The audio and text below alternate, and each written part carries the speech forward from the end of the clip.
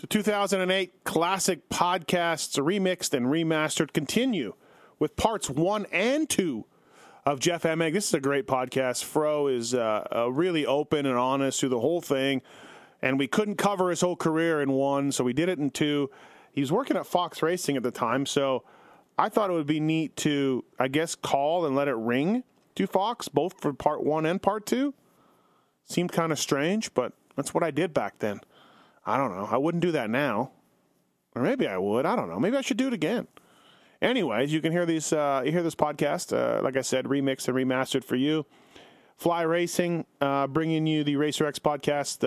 This one's interesting. This one's unique. I got a lot of feedback on this one, both parts 1 and 2, because Fro is just open and honest. He just lays it out there, talks about everything that he went through, good and bad. The guy had a terrific career. I feel like he doesn't give himself enough credit on the broadcast, by the way, and still to this day, he's pretty modest about that kind of stuff. So, anyways, thought you'd enjoy this, parts 1 and 2 of the Classics podcast with Jeff Emig. Thanks for listening, everybody, and thanks for listening to all of this stuff. Really appreciate it. All right, here we go.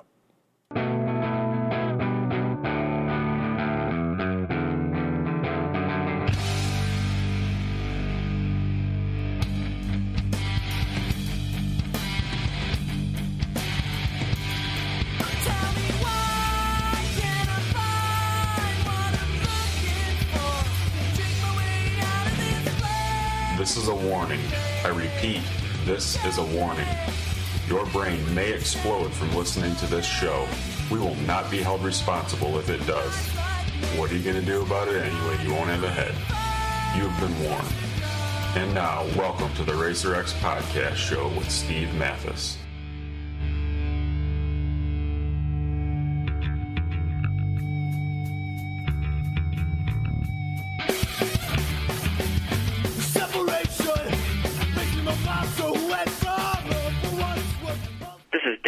And you're listening to the Racer X Podcast Show. And if you don't like it, go f*** yourself.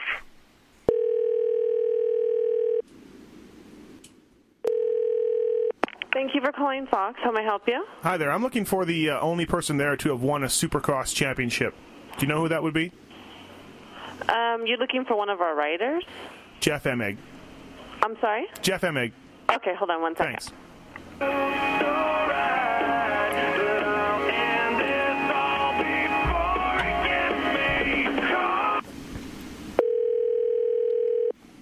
Emig here. Jeff Emig.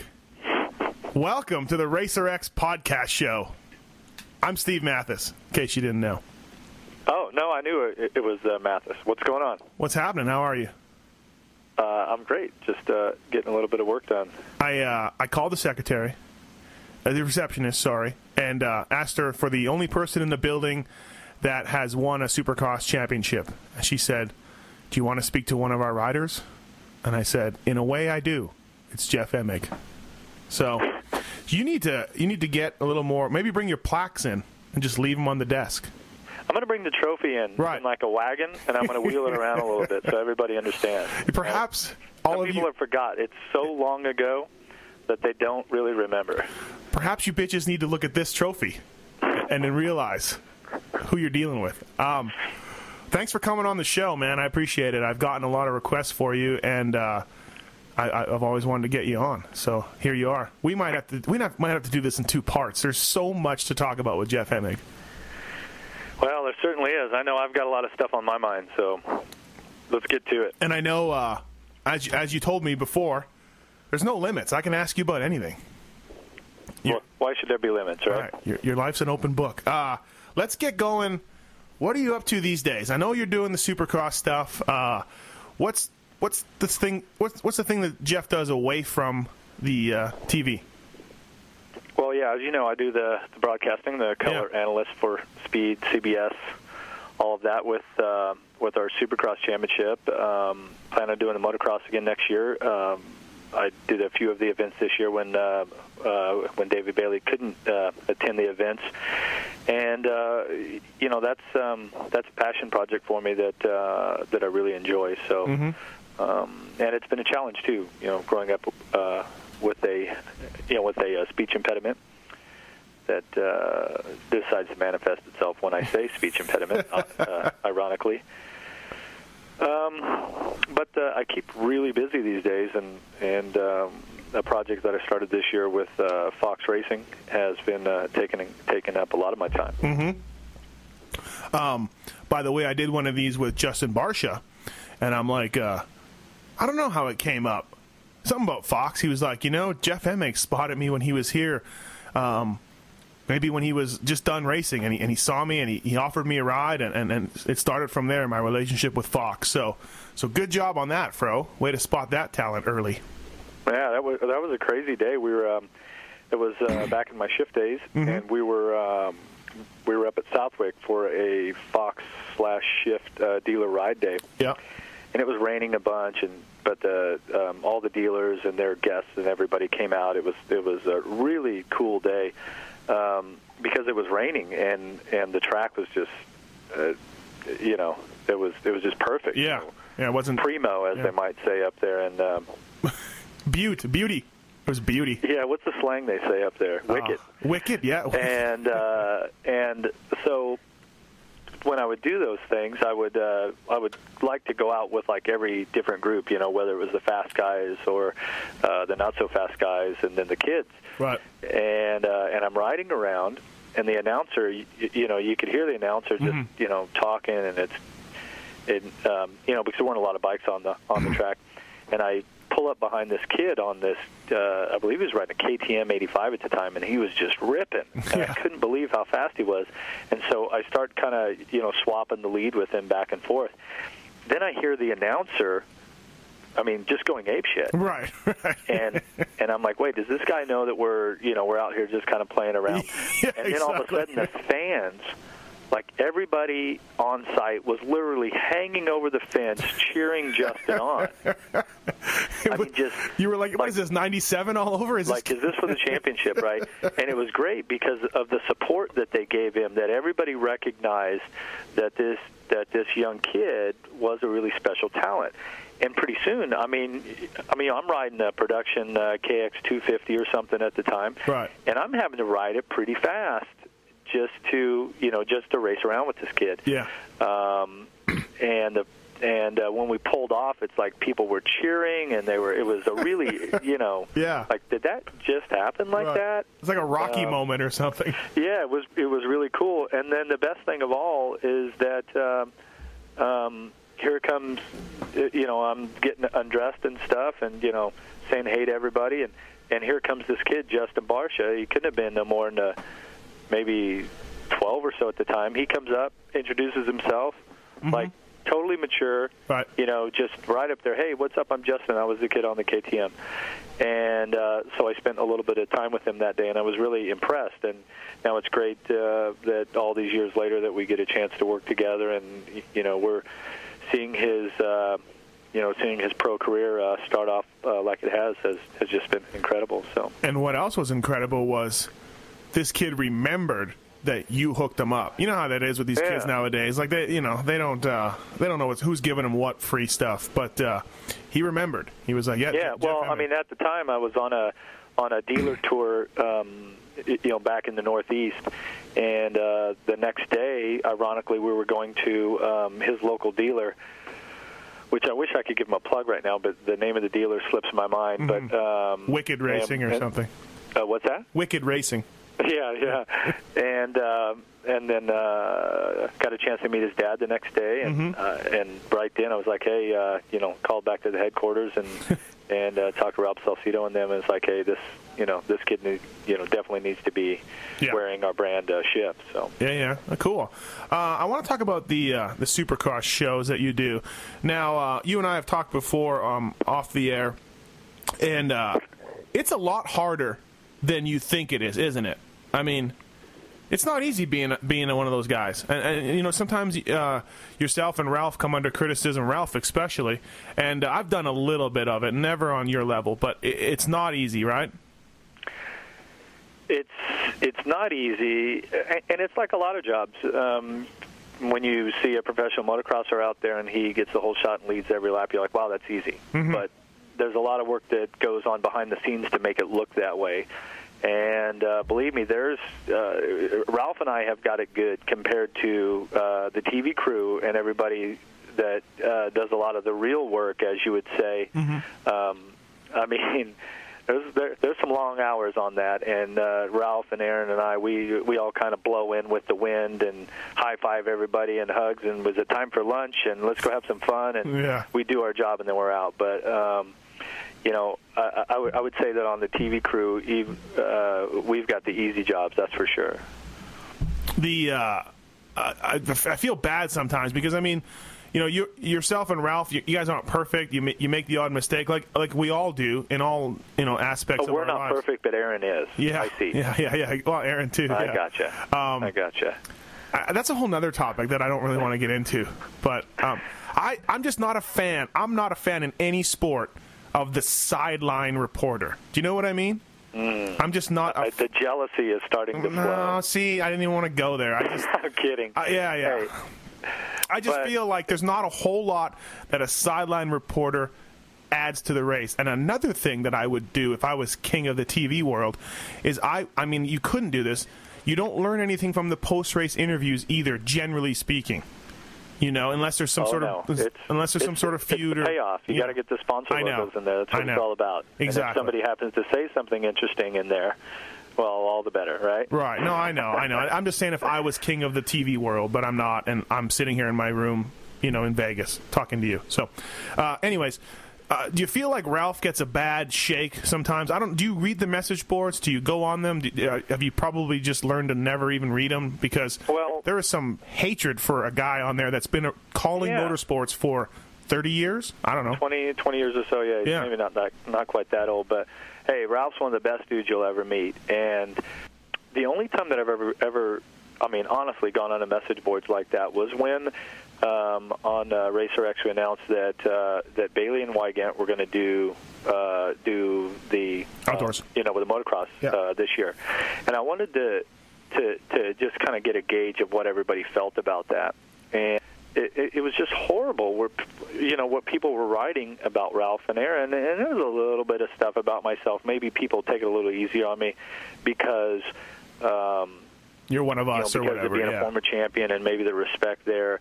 But I'm like, man, if you have anything bad to say about any of us, it's like, how could you single anyone out? And I just find it hilarious because you're like, if Ralph, let's say, since you're talking about him, if he was as bad as what everybody thought, Speed would not have him as a contract guy. Right. He wouldn't be doing, MotoGP and all this other stuff, hosting TNN NASCAR shows and all that. So it's, I think it's a real select group that, from what I understand, the whole chat board, their whole circle, there's just really not a lot of good things that they say. Well, it's 80% of 50 people that maybe be upset or whatever. But so hey, believe me, you guys have no idea what goes on our headsets while the race is going on when the our producer is talking in our ear. Ralph and I are trying to have a conversation, this thing, that, and the others going back and forth, and you're trying to listen to all these things. And what I always say is what Ralph does, like nobody else, is that when things go bad, and all of a sudden, the producer, and you could just hear that in the TV truck something's gone wrong, and it goes wrong all the time. Yeah. It's just the nature of the business. Right. And Ralph, heart rate never jumps. He's like, okay, Bondo, talk me through it. I know where we're at, and he just flows through that stuff, and you guys never notice it. Yeah. Okay, you never know it. Me, I'm off on the corner, like, sucking my thumb, just locked up, going, oh my God, I hope I don't have to say anything right now because my mind just exploded. I don't have nearly enough experience to pull through this, right. And Ralph's just like, dude, it's cool, whatever. We'll just get it done.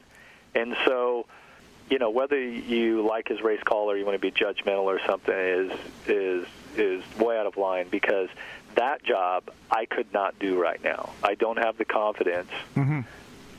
On the broadcast to take that over. And that's something that, 20 years of doing, what's Ralph do? There's 52 weekends a year. He probably does about 40 events 40 live events plus other stuff. Yeah. It's pretty awesome what he does.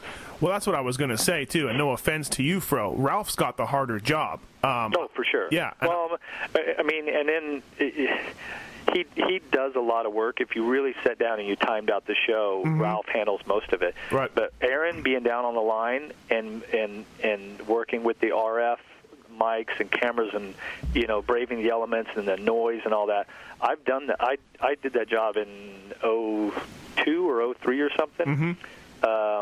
And I was like, wow, this is not for me. This is really tough. So whenever Bailey's reign is over, I would like to be in the booth, Yeah. So, and I speak when spoken to. Ralph asks me questions, and I think a lot of time too, people, they give Ralph a bad rap because when we do our CBS shows and stuff, we try to broaden it out for a broader audience. You do, and so he may ask a really basic question: "What's a seat bounce? What do you mean by that?" And all of our hardcore fans, which we certainly appreciate and love, that are on the chat boards, they're the ones going, "Oh, that was such a stupid question." You're going, "Well, yeah, because that question wasn't for you. You already know everything. This is for our viewer that doesn't know, that we're trying to pull in, and that we're trying to introduce them to Supercross." And that's what we do with our network shows. And so I think sometimes, too, it seems like people give him a bad rap for that. And it's like, hey, he's just doing his job. Yeah. Ralph is as intelligent and knowledgeable motorsports broadcaster / fan participant that you will ever find. If you call that guy up on Monday morning and ask him what happened in any series in motorsports, he'll tell you what happened that weekend, who's leading the points, what's the vibe going on, who's going to what team, and what's happening. I mean, the guy's just incredible. Yeah. No, I've done that. I've done your job. I've done down on the pits for the webcast stuff, and then at Montreal Supercross, I had to be Ralph and Weege, the play-by-play guy, and because I brought Holly up, and it's hard. I mean, I can be like you and talk about what I know, but when you're in charge of the action, you're calling the action, you're thinking about what questions to ask Holly. It ain't easy, and thanks for saying that. I mean, I'm on your guys' side where I'm sometimes. I mean, I'm not frustrated at the broadcast, but I feel like I have a good handle on who they're for, what it's all about, and how hard it is. And I have to laugh when I see posts that say, "Get Stevenson and Emig in there." Well, who's going to be the play-by-play guy? Who's going to host it? Yeah, I mean, those two will end up just talking about some club in Vegas, Yeah, well, you guys know that there was a couple times last year when I would do a speed report on my own. And it a couple times maybe knock it out in 1 or 2 takes. Sometimes maybe it took 10 takes. And just to do those things, just to kind of, okay, we're just going to, we're going to... Just going to wrap it up or whatever, just initiate this wrap-up. Ralph's got like 50 ways to start that. I have none, So, but he doesn't have the racing knowledge, and that's why we each play our role. Right. And our crew, whether it's our producers and directors and everyone from Speed and Feld and Aaron, Ralph, and myself, I mean, we've got a really tight bond. We're all going to be back again next year and hopefully for years to come. And there's some great friendships that I've developed along the way. And for sure, Ralph, being a little bit older than me, he's married like I am, got 2 kids. His kids are just a little bit older than mine. So, Ralph's been such a mentor to me in a lot of different ways, kind of like an older brother, best friend type of thing. And we spend, 17 of the first 18 weeks of the year, hanging out, going to dinner. Yeah. When I see you guys in the pits, you're broing down with each other. You know what I mean? You're strolling through the pits with each other. So, yeah, that's good to see. But I don't know. I just think you guys get a bad rap, and I just want to kind of clarify that a little bit and go from there. Let me ask you this. Any bitterness that you didn't go to the outdoors? I mean, you filled in for David, but anything there as far as not being asked to go full-time? No, not any bitterness. Just, I really love what I do. Right. And as much as I really miss being away from my family when I have to go do these events, there also is a real desire to be involved in those races, to go through that championship battle and to almost relive it vicariously through these other guys. Because what I always try to do is I try to put myself in their position and to feel what they're feeling, and that's why you get in that mindset of a champion and what these guys are trying to achieve. This is what I grew up doing, and that's why I haven't gone to do any other racing or any other stuff. I mean, this is where I choose to spend my time, and this is the group of people that I choose to be around. Okay, and I love it. And not being able to go to these events, I still feel like I'm missing it. I mean, seriously, whether the race is on the East Coast or in Central Time or on the West Coast, if I'm not there, like there's literally some sort of internal clock that goes, that rings, and it's like, uh-oh, it's 1 o'clock, time for the first moto, And so, just been doing it for a long time. Yeah. That's why at the final race, Bailey was kind of on the fence about whether or not he was going to be able to make it. He ended up going, and I talked with everyone that was involved with TV, whether it was Lucas and Ally, and with Emig Sports. That I said, hey, look, even though I've only done a few of the races this season, I would really like to do this final championship race. I mean, this means a lot. This is it, right? To be involved and to be there for those. So it was really, I was real fortunate that I got to do the broadcast with David and Jason. So because we had a great time that day. Let me ask you this: what's the differences between Weege and Ralph? What do you, is it different cadence? Is it different things you want to know? Does Weege or one of them throw you different questions? What's your thoughts on that? Well, I think the real difference is that Wygant, his relationship and business with Racer X, and that he's so much more dedicated and really follows it. Focused. He's right in the thick of it. Yeah. And with Ralph, I don't think it takes away from his broadcast, but he does other things. Right. And so Jason has so much more inside knowledge of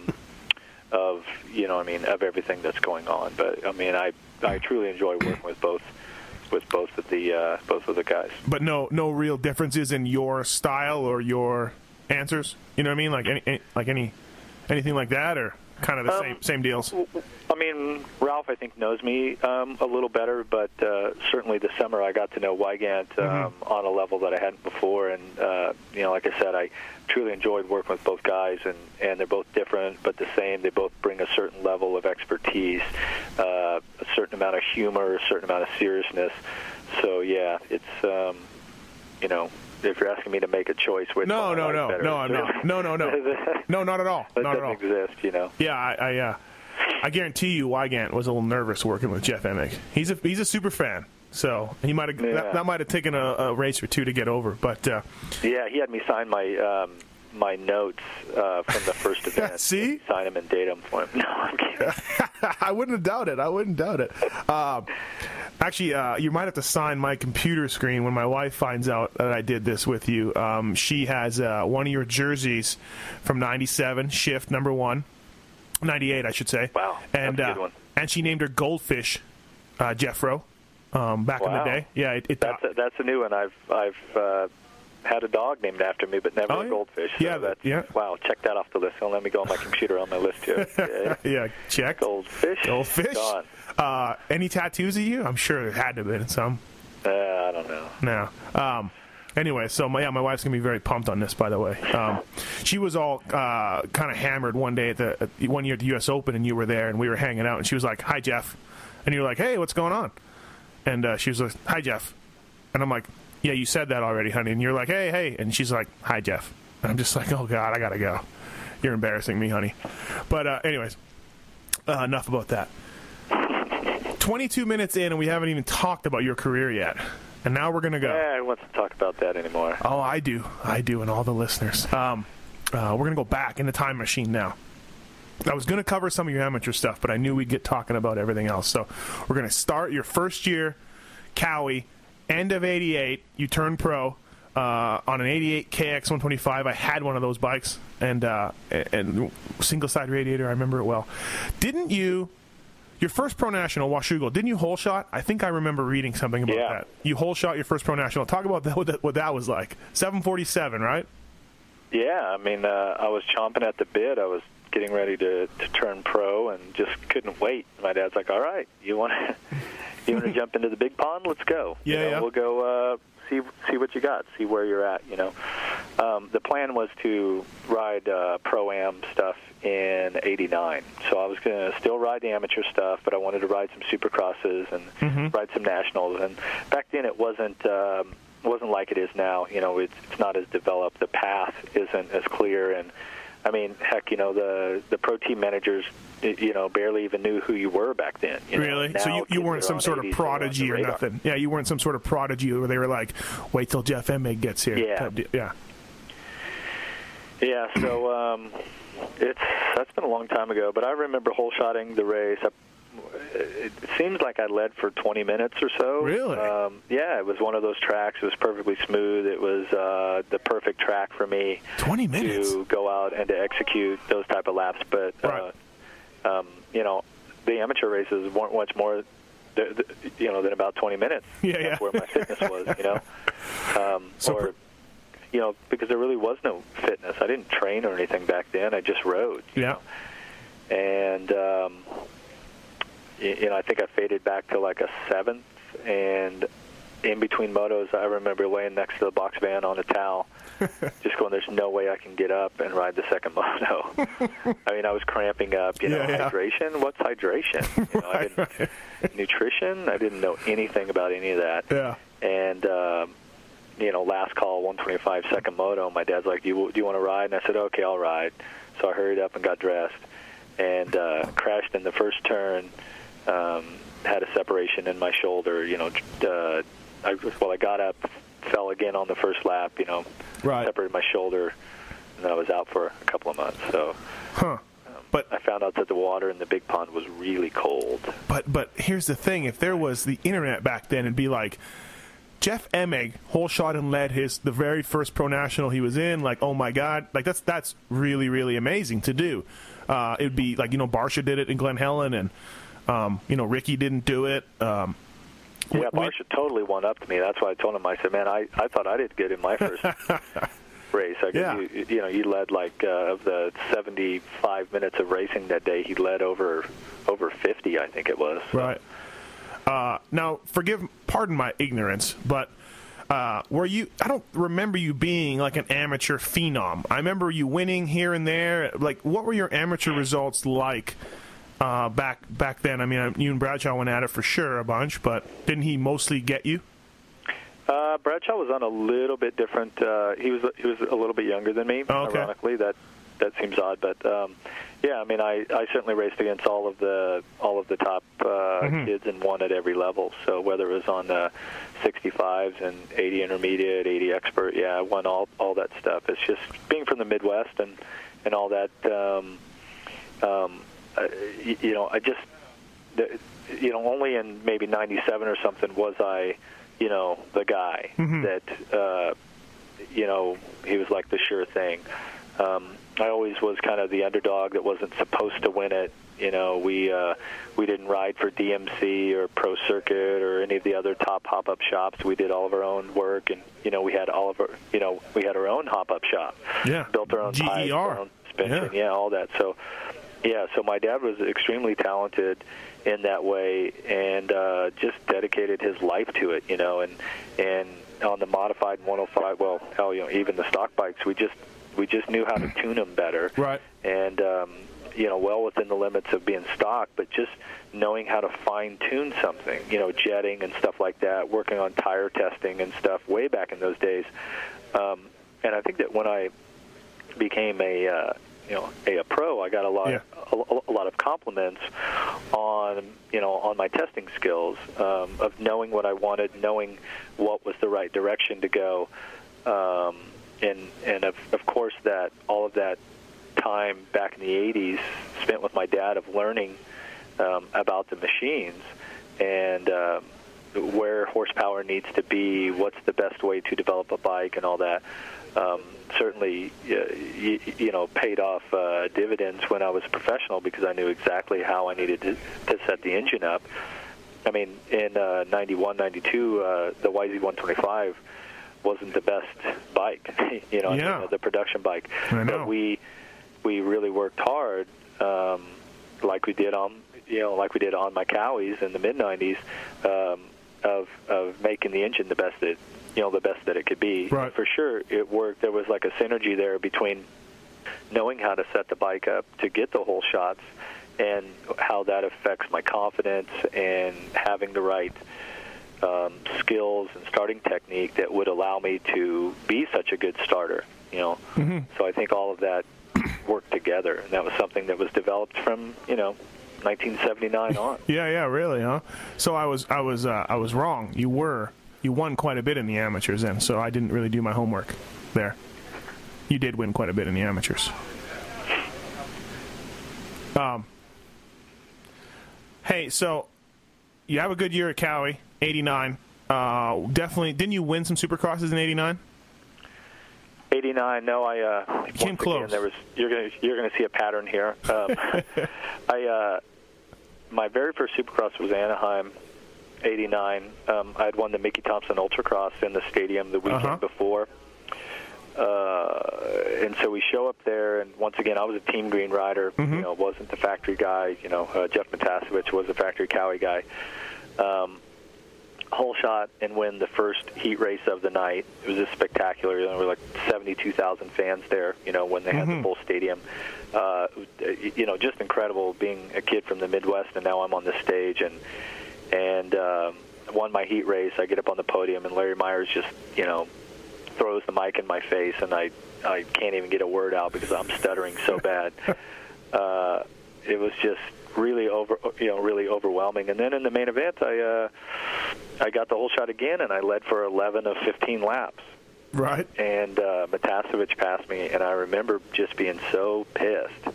And I was just like, I'm going to pass him back. I'm going to win this thing. Right. And I missed my rear brake and went over a berm and crashed, and I got back up and finished the 7th, But, that was actually a really great night. And to tell you how it was, the difference between now and then is, so I ride my first Supercross, almost win the thing. The next day, we go down to Carlsbad to ride a Golden State race. Yeah. And I'm racing against Mike Craig. I end up crashing in the second moto and breaking my elbow, and then all of that momentum was lost, Right. And that wouldn't happen. I mean, why would you go ride a money race the next morning? Exactly. You'd be, just celebrating still at 7 in the morning, 8 in the morning. We were trying to make money back then. Yeah. That's how it was. And they were big make races. Money to buy gas, right. to pay rent, to do whatever, to get to the next race. Well, here's what my point was I remember, like in 89 and 90, you being an up-and-coming star and getting better and doing well, but I was wondering, why didn't Cowie keep you, or was it a matter of Yamaha throwing a lot more money? What was the decision behind going to Yamaha at the end of 90? Oh, and, well, it was interesting. Kawasaki at the time, Roy Turner was the team manager. My first year, Jeff Ward was on the team. Johnny O'Mara, Jeff Matasevich was, just exploding. Right. Talking about being low man on the totem pole. It was. I guess. And it was just rough because at the time my dad, he still worked on my bikes then, and my dad wasn't there to help Kawasaki's race team program. He was there to help me. Right. And we were there to beat Jeff Matasevich. And there were times where, all of our, the engine specs that they would come up with, my dad would do something better. Really? And so, at the factory level. At the factory level. Grind up my own cylinders, and then he'd say, "Hey, I want that." Roy Turner's like, "Hey, I want that spec for, for the other Jeff." Yeah. And my dad would hand him off something that was a pile, and he'd say, "That's what we're using." Yeah. He would keep the spares and the good stuff like in his suitcase. Yeah, it was wild. Wow, that's crazy. They let that stuff go on back then. Like. But they didn't know. It was crazy. It was not at all what it is today. So are you saying that's why you left Cowie? Because they were like, you're fired? Yeah, I don't think that any of that was working out like it should have. Yeah. and I don't think that at the time my dad was prepared to let me go with that team. What he did feel comfortable with is that, Bevo Forte made the call to his old buddy Keith McCarty and said, "Hey, look, I really think that you need to take a chance on Jeff Emig. Yeah, I know he's this or that, or any negative stuff that you might. He's the guy." Yeah. And so at the time, my dad, I think, finally felt comfortable that it was time to cut the cord, and to have Steve Butler as my mechanic, Keith McCarty, Larry Griffiths, all of the guys on the team to help guide me.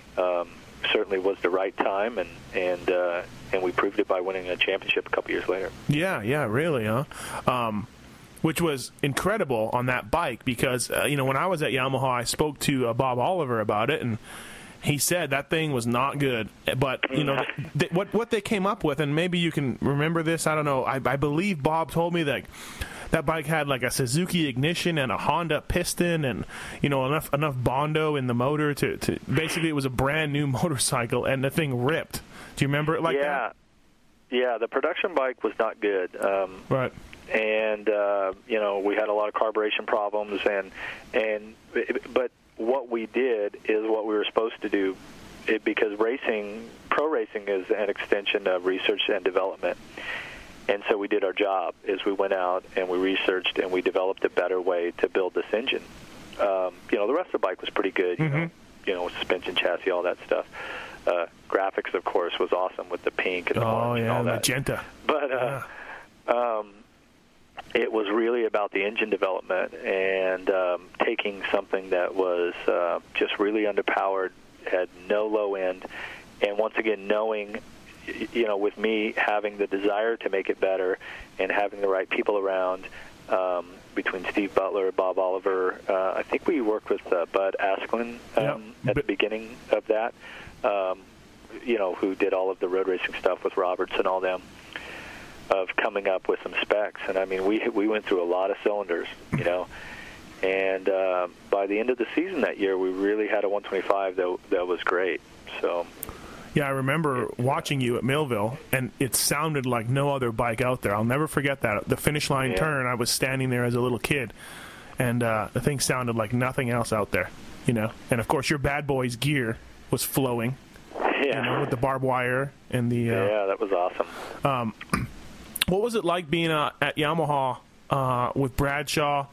I did one of these with him, and he said he hated you sometimes. He said the only guy he ever really liked was I wanted to stop you first, though, because there was one extension, the one story that a lot of the people on the inside know, when friends of mine that I've told, but that YZ 125, I think it was towards the end of 91, maybe even 92 Supercross, somewhere around in there, Steve Butler, my mechanic, decided that he's like, you know what, I keep changing the pilot jet on this thing, and it's not making any effect on it at all. Mm-hmm.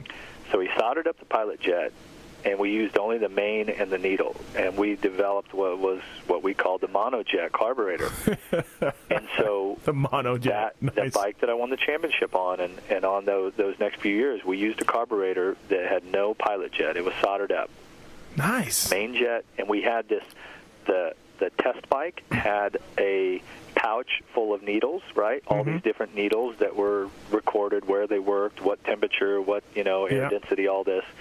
And we would file them down. If the thing was a little bit, lean in a spot, Butler would get the little file out, or Bob Oliver, and we would, so the race team, or the race bike had a set of needles, and then the test bike had a set of needles, and that's what we used for a few years, is the monojet carburetor. It was totally custom. God damn. I don't know if I've ever told you this. I think I have. We may have been in a bar at the time, but I have your 92 motor here in my house. Oh, wow. They were, when I was at Yamaha, they were throwing away motors, and we each got to keep one, and I took your 92 motor. I have it in my garage. I don't know what else to do with it, but I need you to sign it or something. Sign the ignition cover. Yeah, that'd be cool. I'm going to bring it to a race. You can sign the ignition cover. I'll polish it all up and put it on my coffee table. hey, I bet peak horsepower right now. I bet that thing will compete, but I'm sure it doesn't have the torque of the 250Fs. Yeah, no, definitely not. Interesting story for that monojet. I like that. Yeah, it was great, man. So yeah, I did one of these with Bradshaw, and he said at times he never liked you. He hated you, and other times they tolerated it. What was it like being around him? Well, I mean, even though he's like a year younger than me, he was a lot more mature and all that, and I looked up to him. I think that his North Carolina country attitude and all that, and me being the West Coast guy, I don't think that we jived all the time, but right. There certainly was, the totem pole. I was on the bottom looking up, and it was. I remember going back and staying at the house, and when my initial times when I started training or trying to learn what that was all about, was spent with him and Brian Lunas and the guys. So, I really looked up to him, and when, what was it, the end of 93, he had won some races, but overall just a pretty rough year. When he retired, I was just crushed. It was like losing an older brother.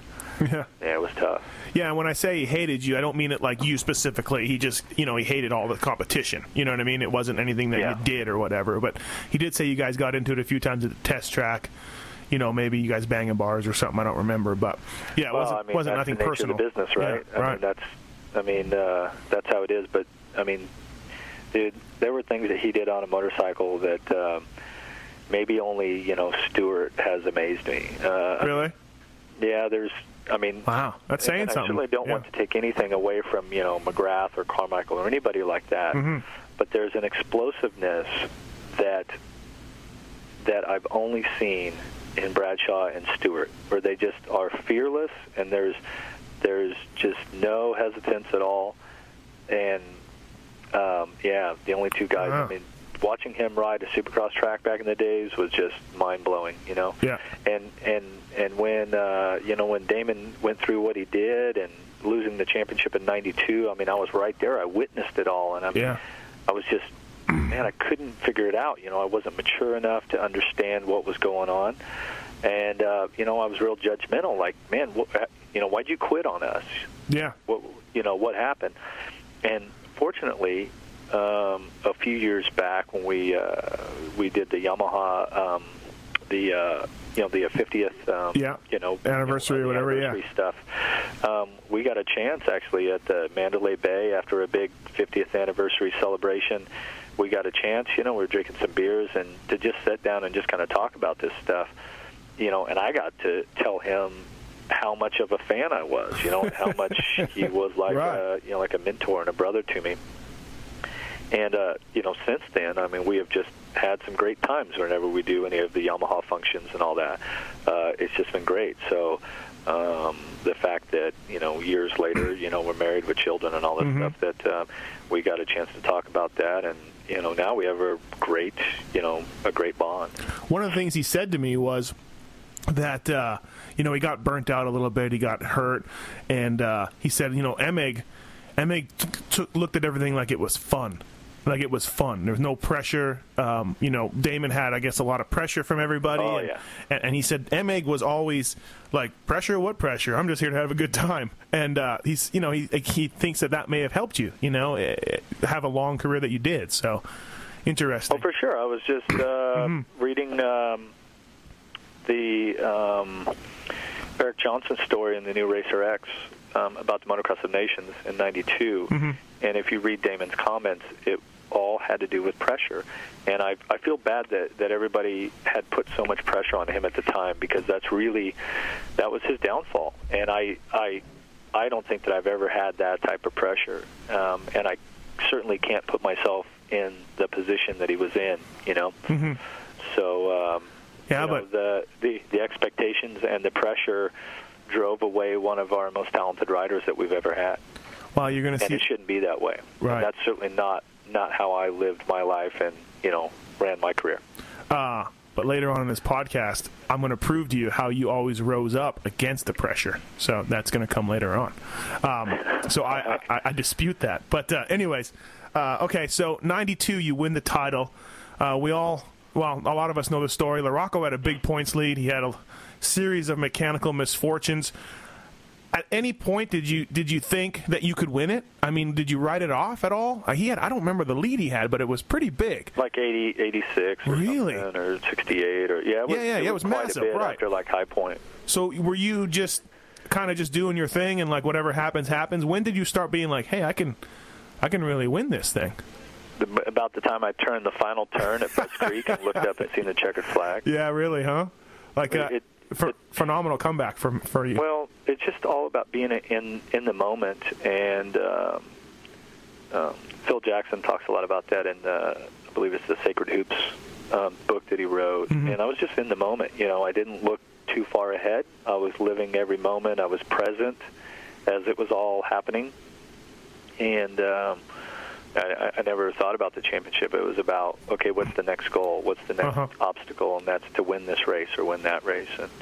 And it was the first time that I'd really started training and doing these long bicycle rides and, lifting and really getting myself in the proper shape. So it's kind of paying off for you, yeah. I was so driven that summer. Yeah, it was close, but I don't think that I ever really thought that I wasn't going to win it. Interesting. I think that any athlete that you have to have that. Not even athlete. If you tell yourself that you can't do it, then you're going to be right. Yeah. But if you tell yourself that you can do it, then you definitely have a chance at being right. So. I just kept telling myself that I could do it, that it was mine, and it was like my destiny. It was really a spiritual summer for me.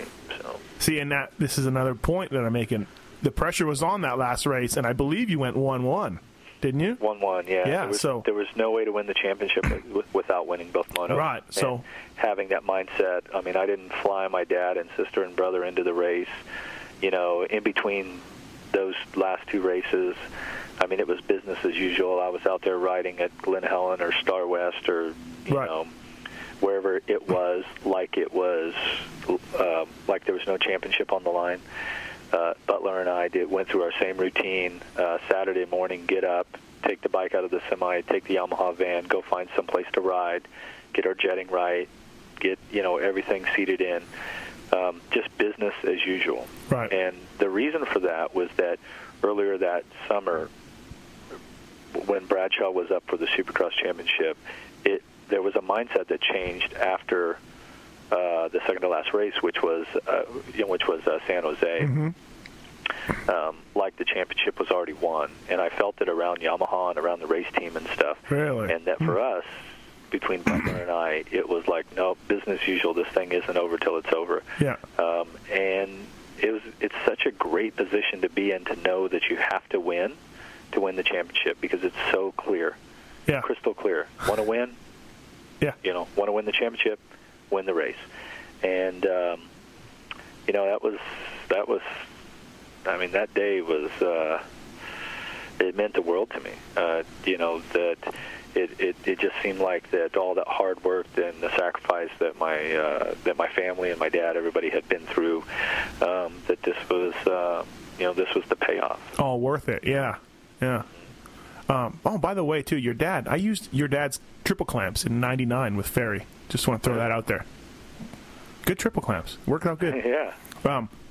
Anyways, so you win the title. You're on top of the world. LaRocco, I interviewed him for Racer X magazine and asked him about his regrets, and he said, well, obviously that 92 title was tough to take. But so you've haunted him forever. I'll let you know that. Well, I mean, for every great, victory, there is an agonizing defeat, and I certainly have been on that side of it. Okay, so Yamaha 95. You win your first Supercross. But it's the controversial Las Vegas lights out race. Some of the top guys didn't want to race it. You ended up winning your first Supercross. Did Did it ring as being hollowed? What were your feelings about winning a race if some of the guys didn't compete? How do you feel about that race? Oh, I mean, for sure. I mean, at that time, if McGrath wasn't in the race, then there was something missing. Mm-hmm. And it wasn't about him being there and trying to, okay, well, now that he's not here, I'm going to go win one. It was about doing what was right that day. There was a lot of stuff that happened in the pits earlier in that day. Some random letters surfaced about riders union and boycotts and all this crazy shit. And then, ironically, they had a power failure. And a lot of the guys looked at it like that it was unsafe. And that's certainly, I'm not going to judge them. That was their thoughts. A lot of people thought that it was that by them not riding, that it was some sort of political statement. I mean, the money wasn't there for us, and there wasn't any championship fund and stuff like that. But thankfully, Keith McCarty, my team manager, who always has been some of the most some of the wisest, advice, knowledge that I've been given. He says, look, if you think that by not riding tonight that you're going to force the different promoter groups to give you guys more money, he goes, you're wrong. You're crazy. All you're going to do is piss them off. Right. Okay? We have a show to put on, because the guys at Feld or SRO, Mickey Thompson Entertainment Group, Pace, whoever it was, the West Brothers, they're all there to sell tickets and put on the show, and I see it differently now, obviously. Yeah.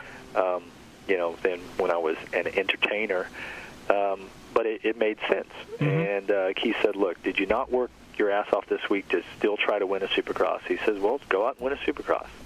So I did. I made like $50,000, dude. Right. That was awesome. Yeah. I won a Supercross. I got my name in the record books.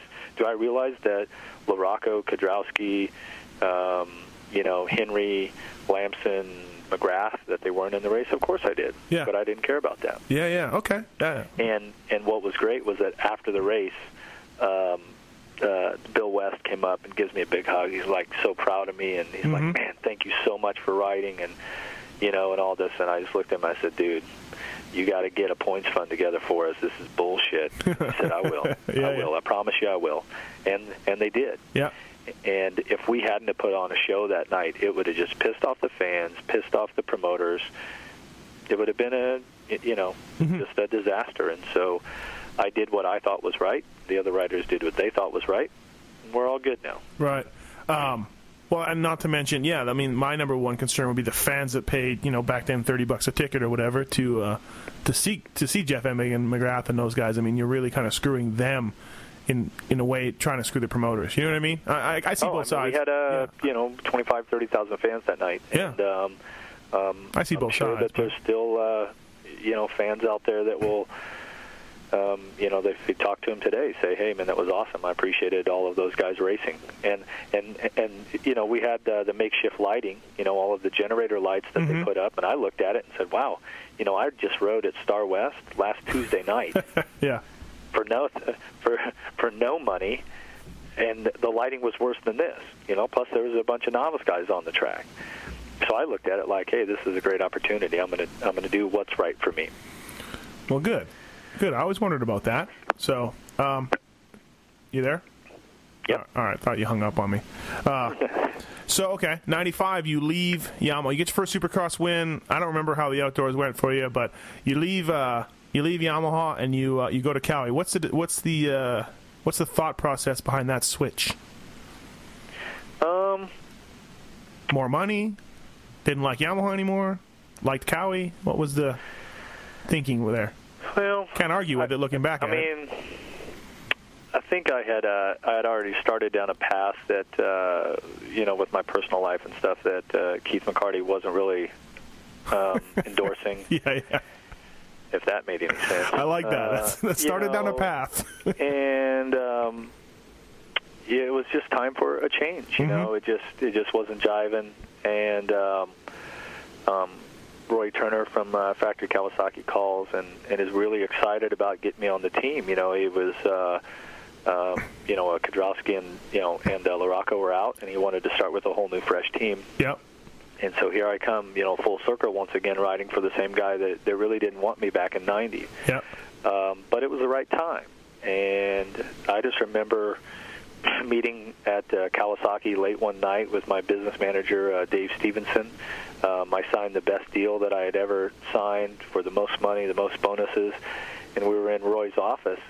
And I remember, I signed the contract, and he just sits back in his chair, slaps the table, I can't believe we just signed Jeff Emig. Yeah. Whoa, really? Because Keith McCarty doesn't feel the same way. Yeah, you're like, I can't believe I just signed this contract. Yeah, Keith McCarty would be saying the same thing, but he'd be like, oh, shit, I can't believe we just signed Jeff again. Hitting his forehead with his hand. Yeah, but So there was no offer from Yamaha? Yeah. There was? Okay.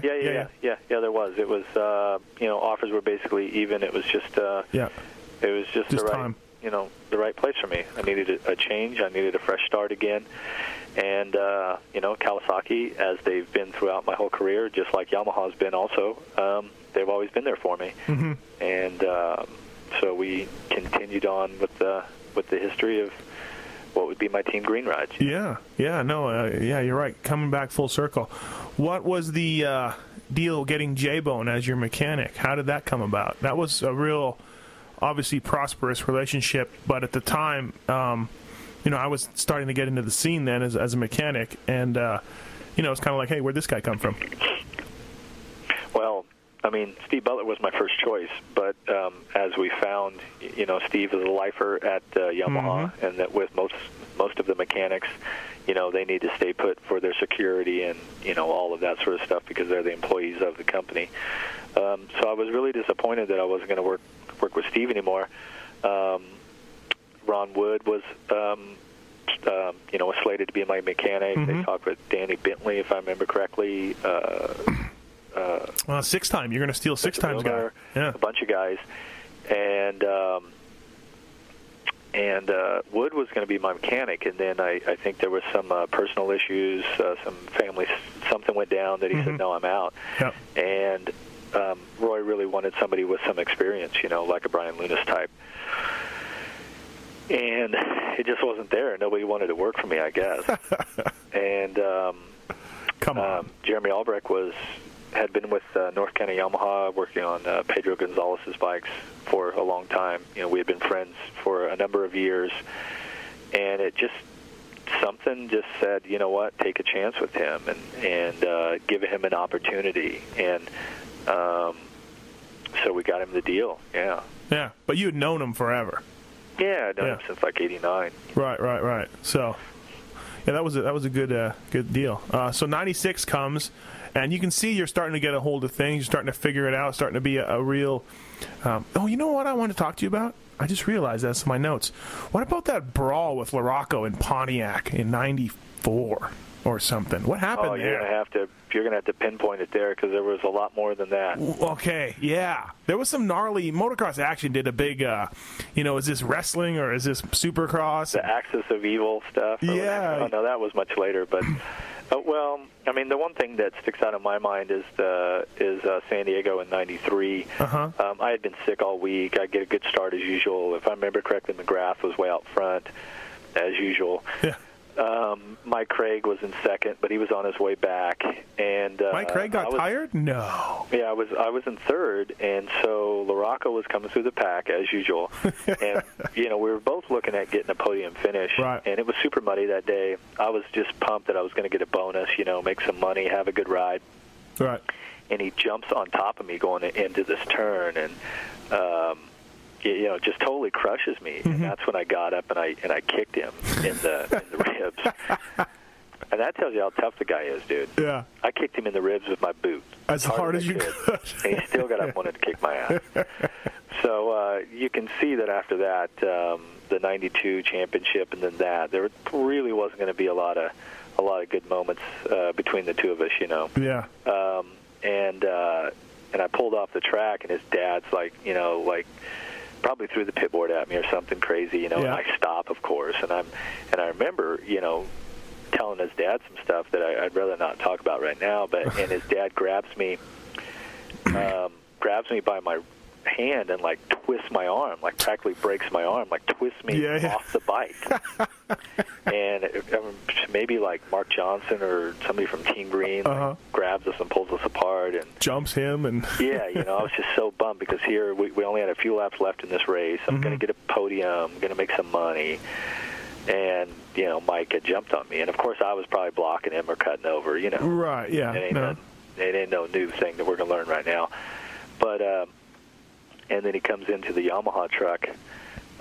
Mike does. And he marches in the truck, and I just remember he stepped in, and I was kind of at the back of the deal, and I was like, here it comes, dude. This is when I get punched now. Yeah. And, he's like, you effing kicked me. And I was just like, yeah. You deserve it. You clean me out. Thinking. Right. And, neither one of us are ever going to beat McGrath if we do this stuff. The goal wasn't for me to beat him or him to beat me. We were all chasing Jeremy. Right. And this didn't help anyone, And so we kind of had it out. Maybe Roy Jansen or, somebody from the AMA brought us in and had a talk with us and tried to air it out. And they're like, well, okay, what's the problem? And both of us are like, there's no problem. So, yeah, it's just the nature of it, your age and your, desire to win races and trying to, just, work your way through it. So it's ironic now that, he's doing what he's doing with the factory connection team and, my involvement here at Fox and, the connection there. I'm sure that we're going to, actually be, working together on some level this year. So you're like, hey, Mike, you might want to run our chest protector in case one of your guys gets kicked in the ribs. A rib protector, yeah. Well, I mean, it's just crazy. I mean, we're all past that now. I mean, what's ironic is that his last child is about a month older than mine, than my little boy, and they're both named Jagger. So yeah. We found some common ground. But I think I think there was more to it in San Diego. There was a few episodes, wasn't there? Who knows? There was a lot of stuff. I mean, I always got the start. He was always coming from behind. I was trying to block my way to a good You were finish. tired. He was trying to, he was trying to get by. And, I mean, I just remember him, whenever he passed me, it was like take me all the way to the highest hay bale. And pivot there, There was a number of times where our bikes were laying on each other and we were both, stuck in between them. So, right, okay. And I think that what McGrath did that was just brilliant is that when he came through, he didn't get caught up in any of that. He didn't get caught up in that Larry Ward, Matasevich, Kudrowski, Bradshaw, LaRocco ego error. LaRocco. He just raced in a different way, and I really learned something from that. It took me a while to really understand it, but yeah. Yeah, no, I think you're right. I've heard that from a few riders during these podcasts. Interesting that you back that up. Okay, so let's fast forward back to the '96 season. Jeremy runs the table, except one man puts an end to the streak. St. Louis. Wow. Who was that? That would be you, Jeff Emig. Oh, me. And I remember watching the Motor World highlights. He was all over you at the end, but you held him off. But who was in there mixing it up? LaRocco. He actually had a chance to win that. That's right. He was leading. Yeah. It was great. Yeah. Okay. Talk about St. Louis for you. How was that? That was a straight-up win. No doubt about that. No lights turned off or anything. No, that was... I really felt that season that I had improved my Supercross riding. Our bike was getting better. My fitness was getting better. My mindset, all that. And there was a couple of races that year that I just gave away. I mean, Indianapolis, I think was one. Maybe Tampa, something that I really felt like that I had a chance to win it, and didn't. And everything just kind of, like they say, all the stars aligned that night, and that kind of Midwestern hometown feel of the race just came together, and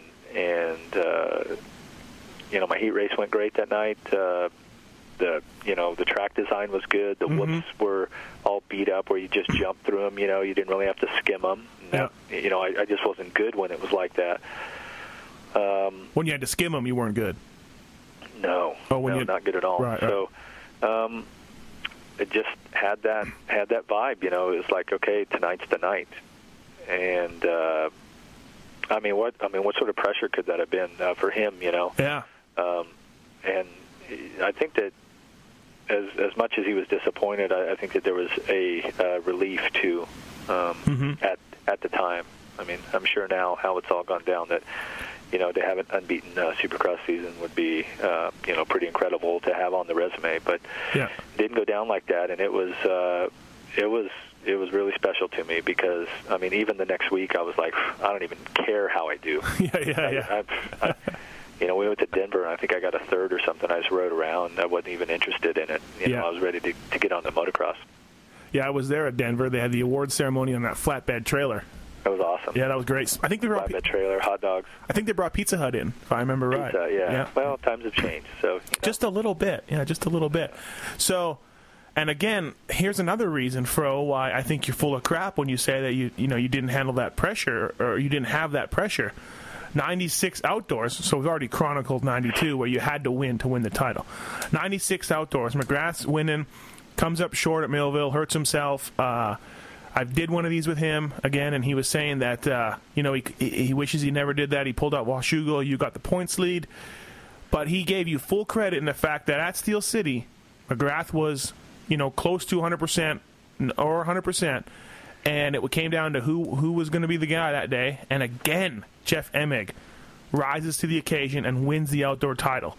So another reason why I say Jeff Emig comes up under pressure, despite what you said. So what do you remember from that season, like from when McGrath got hurt and from there? Well, certainly had developed some momentum. Fitness was good. Bike was just awesome. And he got hurt, and it opened the door, and he got hurt towards the end of the series.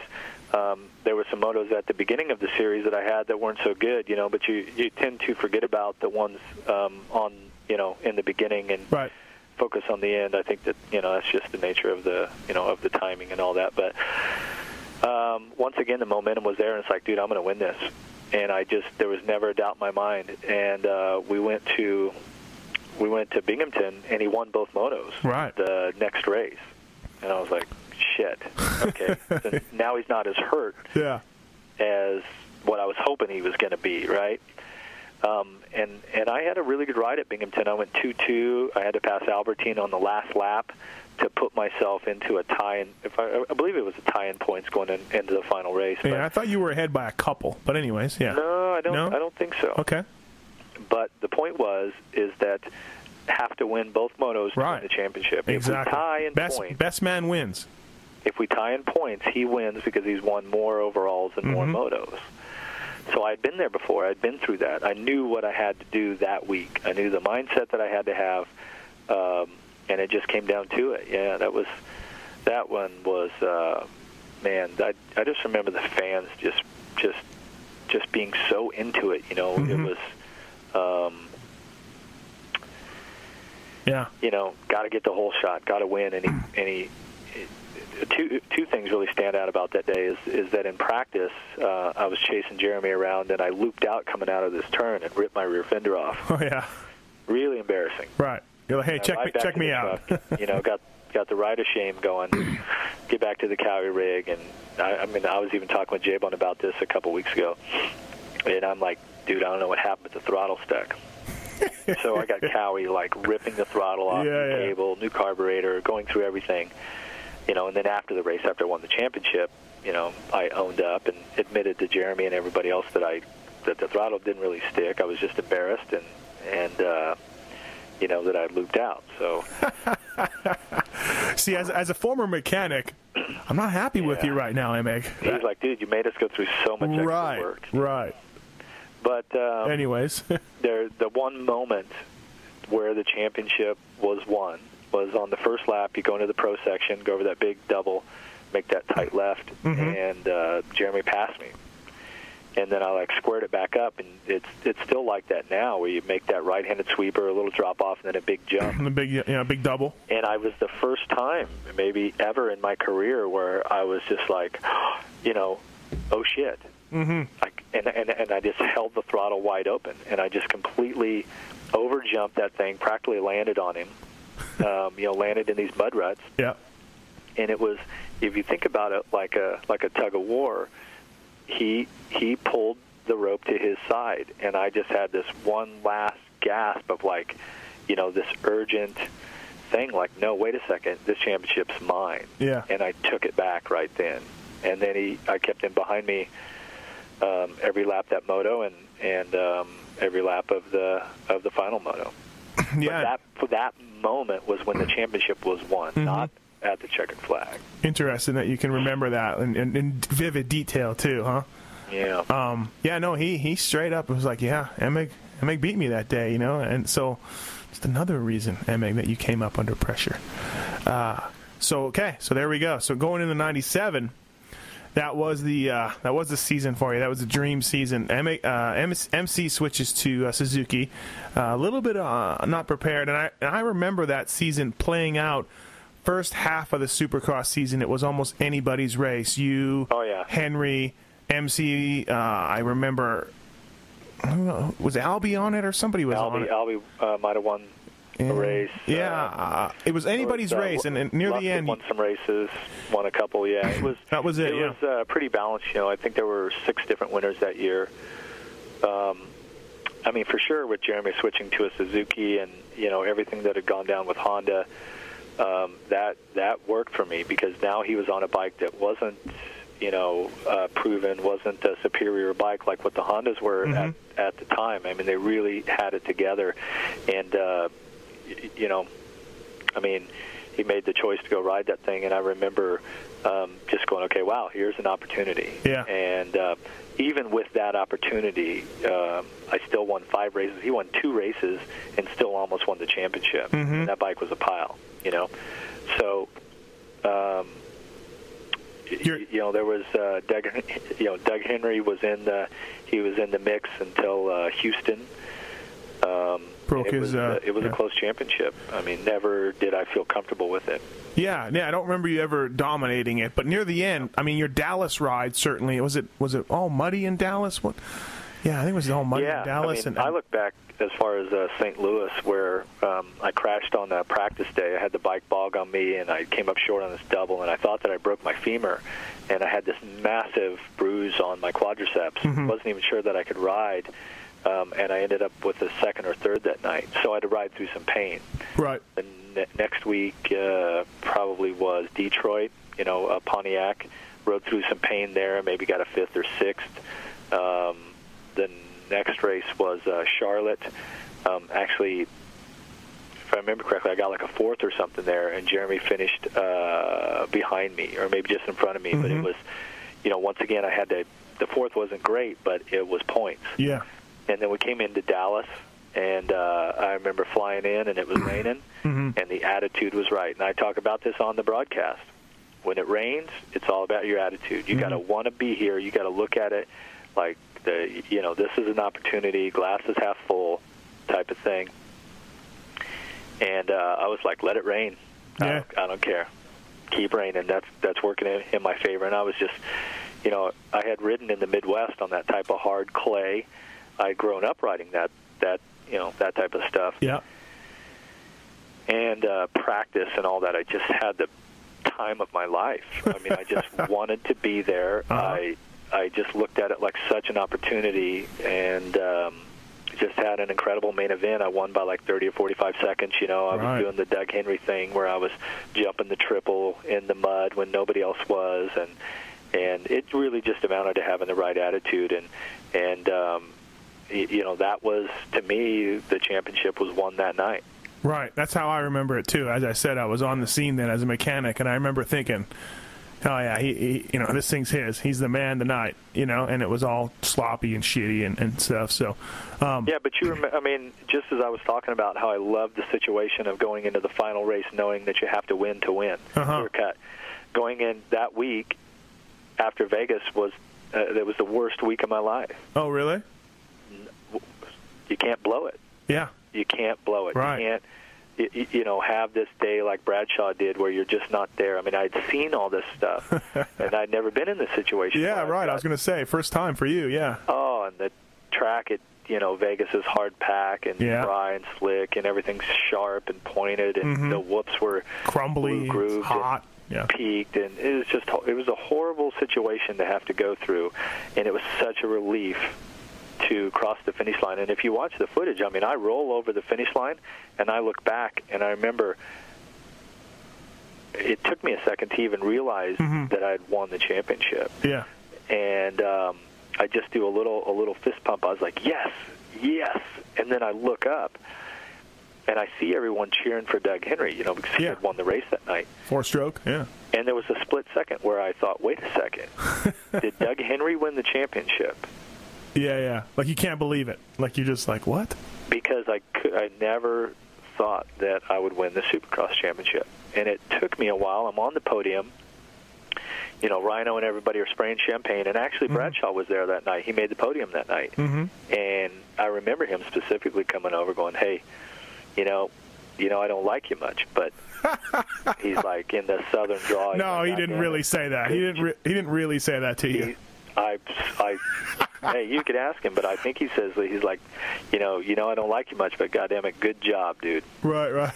And there was like a respect that I had earned from him that night. Yeah. And it wasn't until I was back at the Kawasaki truck, and we had been spraying champagne. Everyone's there, and we're selling T-shirts and #1 plates and all this stuff. And I was up in the rider area, and Bruce comes up with a couple of Budweisers in his hand, sets one down, and he like reaches over and grabs my leg, and is like, dude, you did it. And that was the point when I woke up. I was in this total funk. Yeah. That was the point when I went, wow. I just won the Supercross championship. Holy smoke! I'm mother effing Supercross champion. That was an hour after the checkered flag. Right. Yeah, it was kind of a surreal moment. So. You talk about your personal life a little bit back in the Yamaha days. Was it still going on? Were you still burning a candle kind of at both ends, even in this championship season? Yeah. Okay, so because I did one of these with Stevenson. As you can see, I've done one of these with just about everybody but you. And he said that you guys would go at it pretty good, but 6, 7 in the morning, Jeff Emig would be out running. Everybody else would be hungover and laying around. But he said somehow, amazingly, you were able to get your work done, off the track, but still have a good time. So he always admired you for that. And well, it certainly didn't have a lot of longevity to it, when you think about recovery and sustaining that level. It certainly proves that it can't be done that way. So, well, I was thinking, you must be thinking, wow, I'm doing all this off the track, but yet I'm still winning. I'm the Supercross champion. You know what I mean? Like in your mind, you're like, I'm good, right? Like the results are there. Yeah. And was it the 97? Did you get the bus then, or was it 98 when you got the bus? No, 97. I won the motocross championship that year. We're really on cruise control. That was. I remember you just dominating. Yeah. It was 97 was to go back to back, or to go back to back motocross championships, Supercross and motocross in 1 year. Really, after I won the championship that summer, I was lost. There was no goal after that. Yeah. And the only disappointment of that whole span was by us not winning the Motocross of Nations in Belgium in 97. That was a real heartbreaker for me because I took that one. Really took that. Took it personal. And then after that was when the wheels I won Bear Sea later on that year and all that, but I had reached all of my goals. And I hadn't reset them, and so. Aside from a 125 Supercross title, you won everything there was to win. Yeah, we didn't have 500s by the time I got there, but it was just that was the end of it because there was no motivation after that. So, really? There really wasn't, if you were talking about cutting this into 2 parts, now would be the place to do it. Yeah. No, I want to. I think we should because I want to get your take on the riders of today and as a fan and as an analyst. So let's do it. Let's do 2 parts. And we'll end up at the end of 97. You're motocross champion. You dominated. You wear black in 100-degree weather. Still go 1-1. Nice place to wrap it up, I think. What do you think? All right. Well, I want to thank everybody for listening to this one, and part 2 we'll tackle that. Yeah, sounds after this. Yeah, sounds good, Fro. Thanks, man, and I'll be in touch. All right, sounds good. Bye. All right, here's part 2 of the 2008 Classics with Jeff Emig. For some reason, I thought it would be cool if I just called him at Fox Racing, where he was working at the time, and we just seamlessly pick it up into part 2. All right, flyracing.com, 2008 Classics with the great Jeff Emig. Here we go.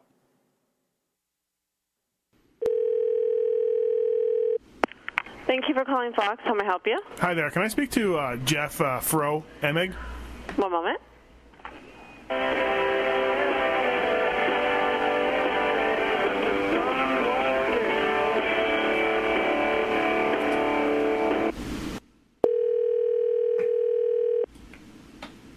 Yellow. Fro Daddy. Hey, are we on again? We are. Part 2.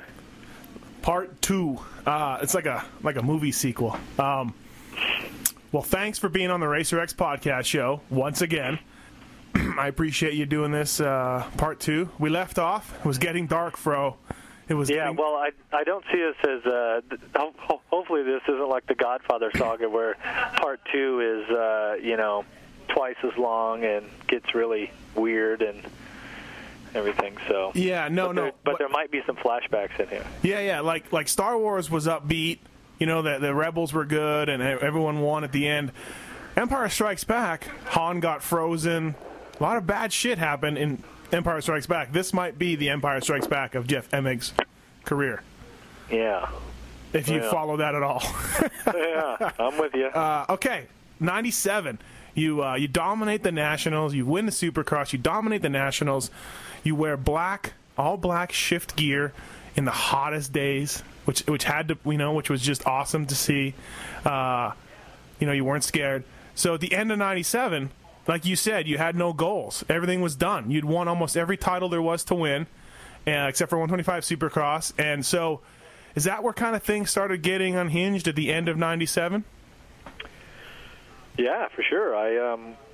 Like I stated at the end of part 1, is that I had reached all my goals, and and that was really as far ahead as I looked. And I mean, when I look back now, that really was a problem, is I didn't reset everything and focus. I was just coasting, using the momentum of the last couple of years on into Supercross. And to be honest with you, coming into Supercross in 2008, I mean, I was just as fast as what I had ever been. I was as strong as I had ever been. I was ready to go win again. Yeah, that's why I was wanted to ask you about that, because you were doing good in the off season, and you look good at some of the races, but man, there were rumors that you flew in some F-14 jets and you had some equilibrium problems. Your eyesight was I mean, there's all these rumors. You know how things go. There was some weird stuff going on. I can't tell you. Really, there's no definitive evidence that. But after I flew in that military jet, Really? I don't know. I mean, it's not like I'm going to make an excuse for it. No. But you're being serious? It was hard. Really? Yeah. It was just hard to just get focused. Hell, it could have been, the lifestyle that I was leading. Who knows? I'm not going to blame it on something. The bottom line is that coming into the first race, I had no doubt in my mind that I was going to win it. I actually led at the LA Coliseum. Yeah. And actually when Tortelli passed me, he came from 19th to first, and I thought that he was a lapper, and I'm like, I'm not even worried about this guy, because I thought he was down, and hell, he ended up winning the race, and I was really pissed, and the next week we went to Houston, and I got a third, and then it was like, all of a sudden, like the lug nuts, dude, are just breaking off, and it was maybe the third or fourth race of the season. We're in Seattle. I whole shot of the main, got a 14th. I never fell. And you faded. Yeah, I remember. I just was mentally. That's when it all unraveled right then. Yeah. Wow. And then it went downhill fast. I mean, I'm the only Supercross champion in the history of the sport that has failed to win an event after winning the championship. So that's the crown that. Wow. definitely right up there, one of my records. Yeah, exactly. You're like, wow, really? Is that me? Oh, I'm that guy? Yeah, no, you didn't even make the top 10 in the points the next year.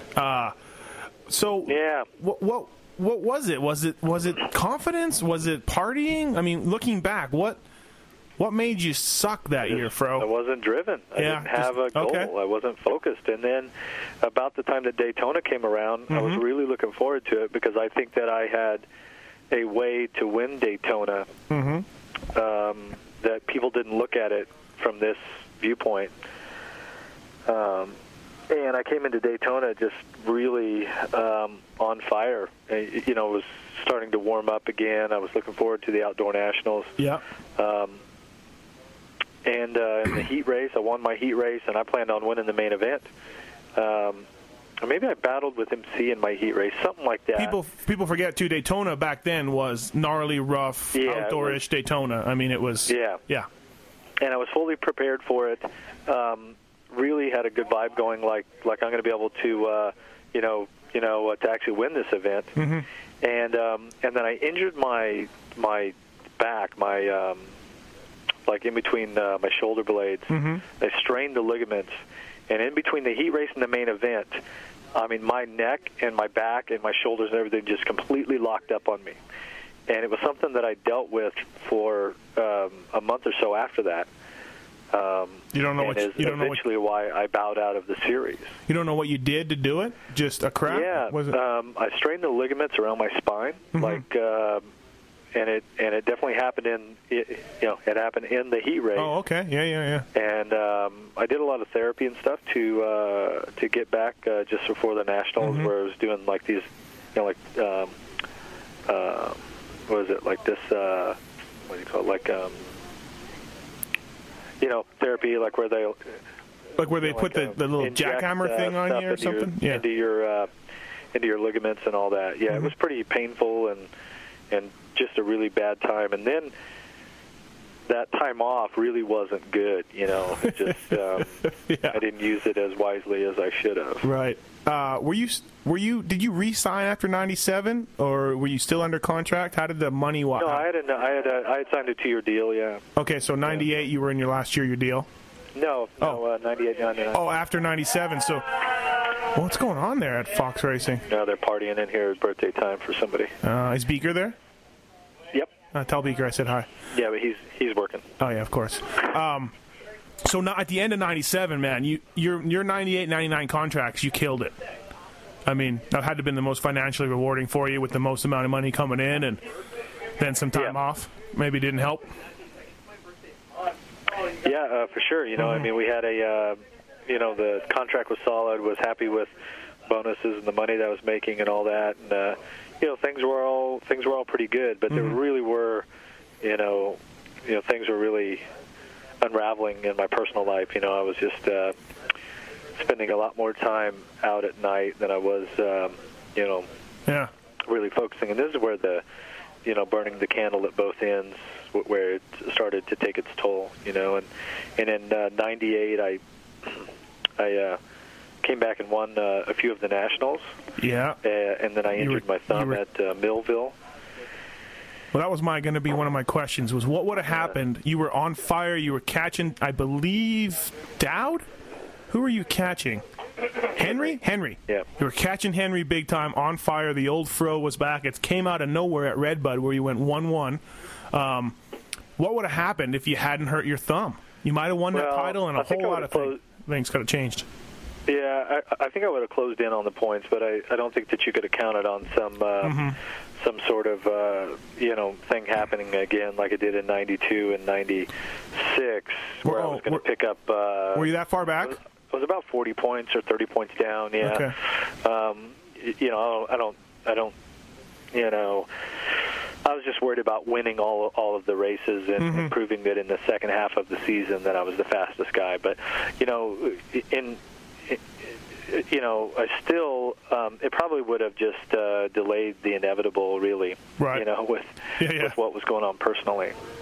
Too many nights at Club Rubber, as Denny would tell us. Yeah, it just seemed like it was just hard to get out of that mode, and right. just a lot of things pulling me in the wrong direction. No matter how I tried to make the right decisions, I kept making the wrong decisions. So let me ask you this: how at the height of everything, how bad was it between you and MC? I mean, I know there was stuff like some girl stuff off the track, and there was a lot of rumors and things going on. I mean, did you guys ever had a big dislike of each other? I mean, did it get pretty gnarly? Sure. I mean, nothing that wasn't civil. That if we, seen each other, it was, it's not like we're going to start a big brawl between the two of us. But yeah, I mean, it certainly at times has been worse than others. But yeah. We're actually we're on pretty good terms right now. So right. I have a lot of respect for him and what he's done. And a lot of respect for who he is, and he has reciprocated that. And, so yeah, we're all good. Funny how that works years later, huh? Like when you guys are all done and you're out of the deal and all that. You can Jeremy's one of the coolest guys around, as is you, and why wouldn't you be friends? You know what I mean? So. Yeah.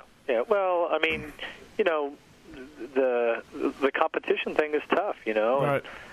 And you guys. It just, I mean, it's odd because a guy like Doug Henry or John Dowd or somebody, had a tremendous amount of, respect for them also, and just seemed to get along with them better. And it wasn't like our battles were, like they were, like they were any different.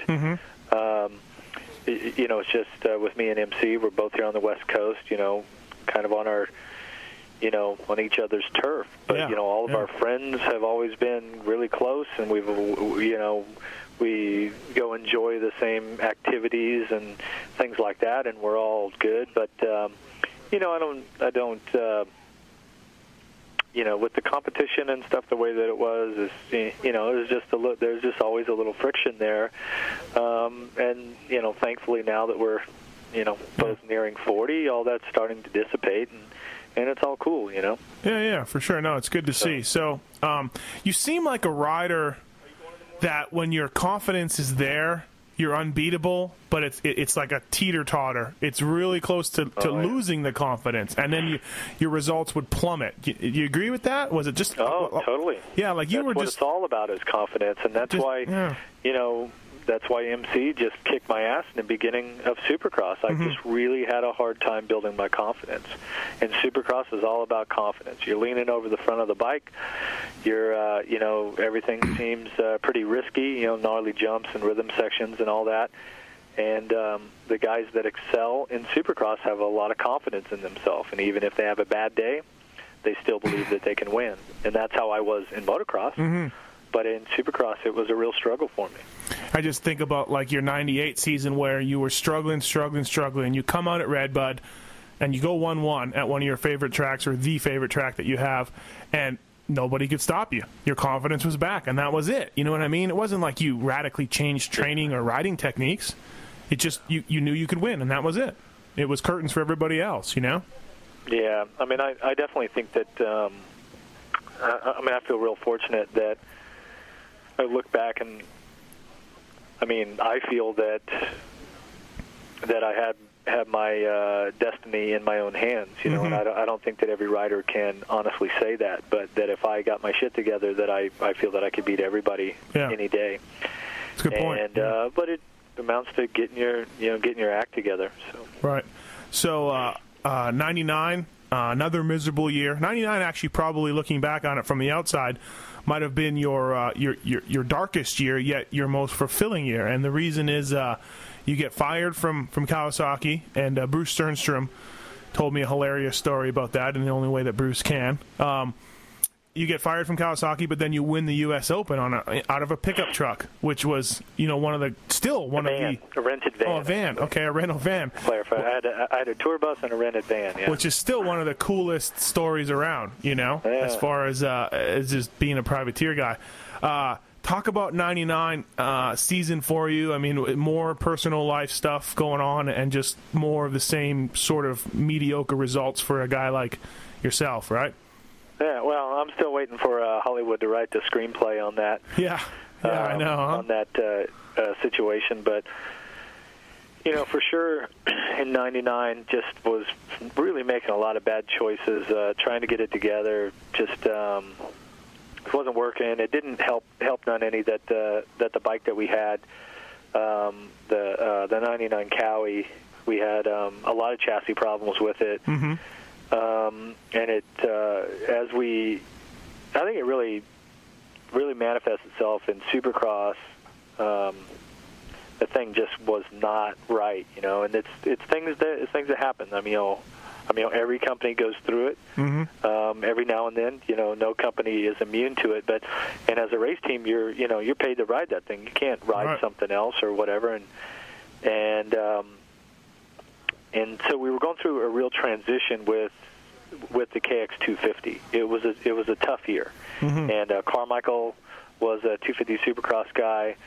Damon Huffman and myself. I mean, the only podium that we got in Supercross, I got a third at the Vegas round. That was the only podium of the year. Yeah. And then when we got to Glen Helen and we had to ride that bike at a much higher speed, then we figured, okay, well, something just isn't right here. And we struggled with it all. We struggled with it all year long. And by the end of summer, we got an engine setting, I think, that was much better. We got the chassis figured out.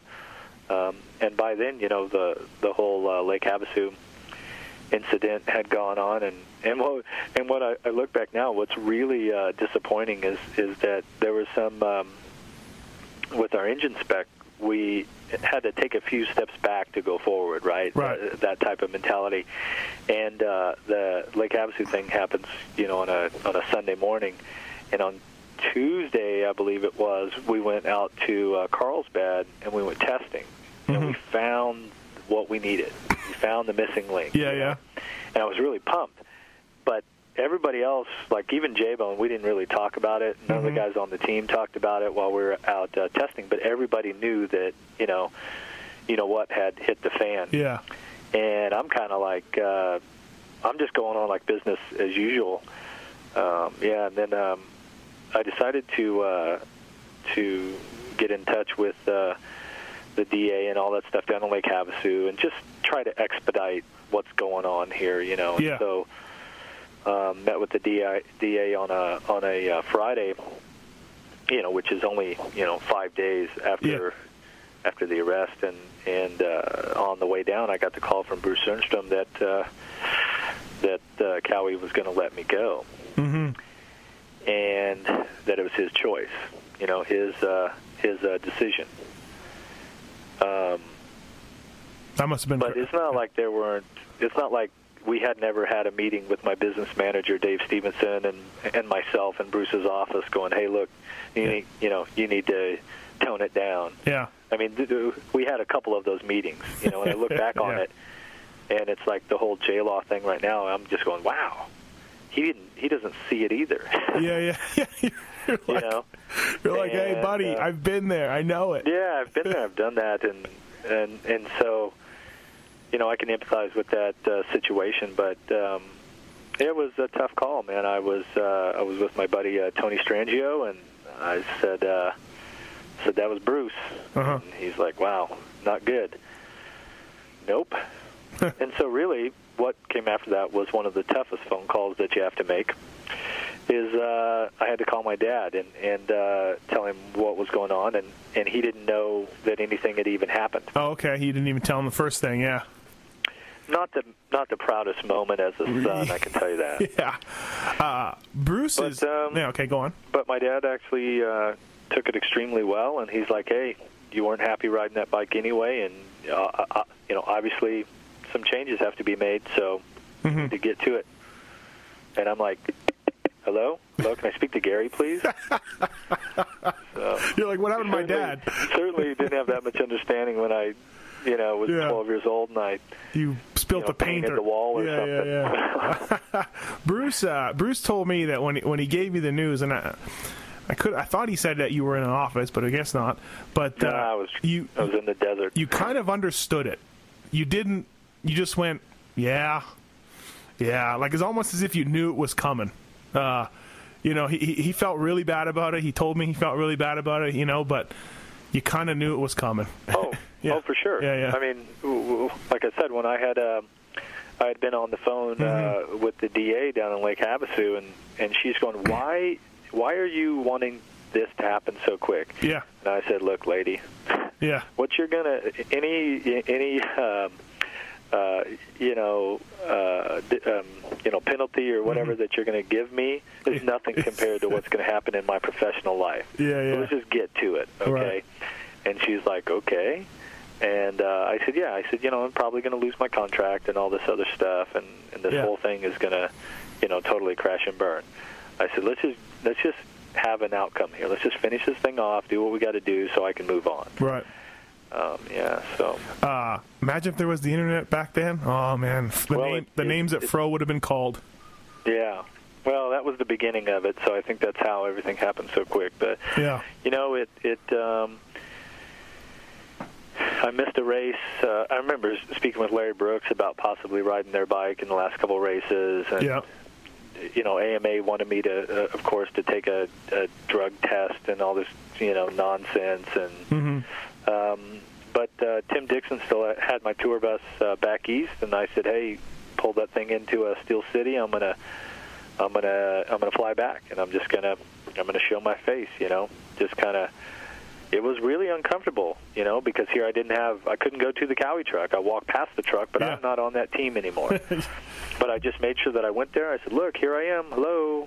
I'm not in jail. I'm not, how the rumor mill gets, and it's like all of a sudden, that everything gets to be bigger than what it is." So I just showed my face, and I said, "Okay, right. Yep, I made a mistake."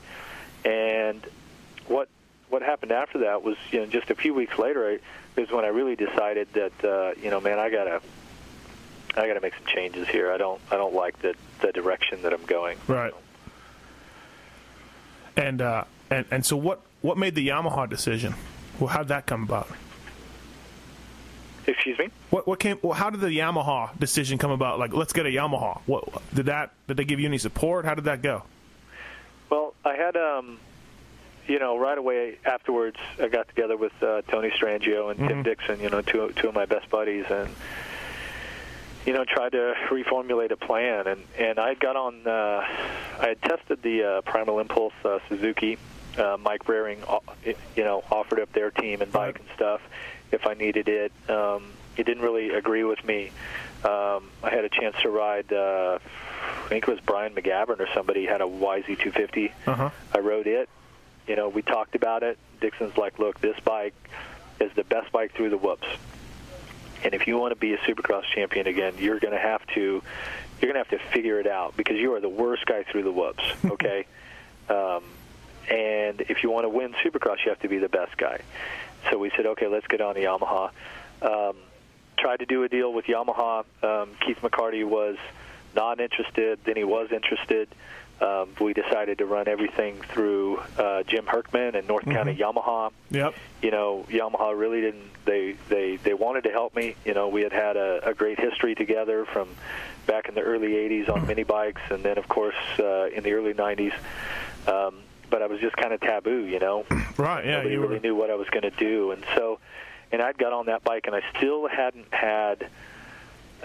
made the decision to really get things focused until after I went to the first round of the World Championship at Rose Bowl in Paris. Yeah, and I got a third that night, and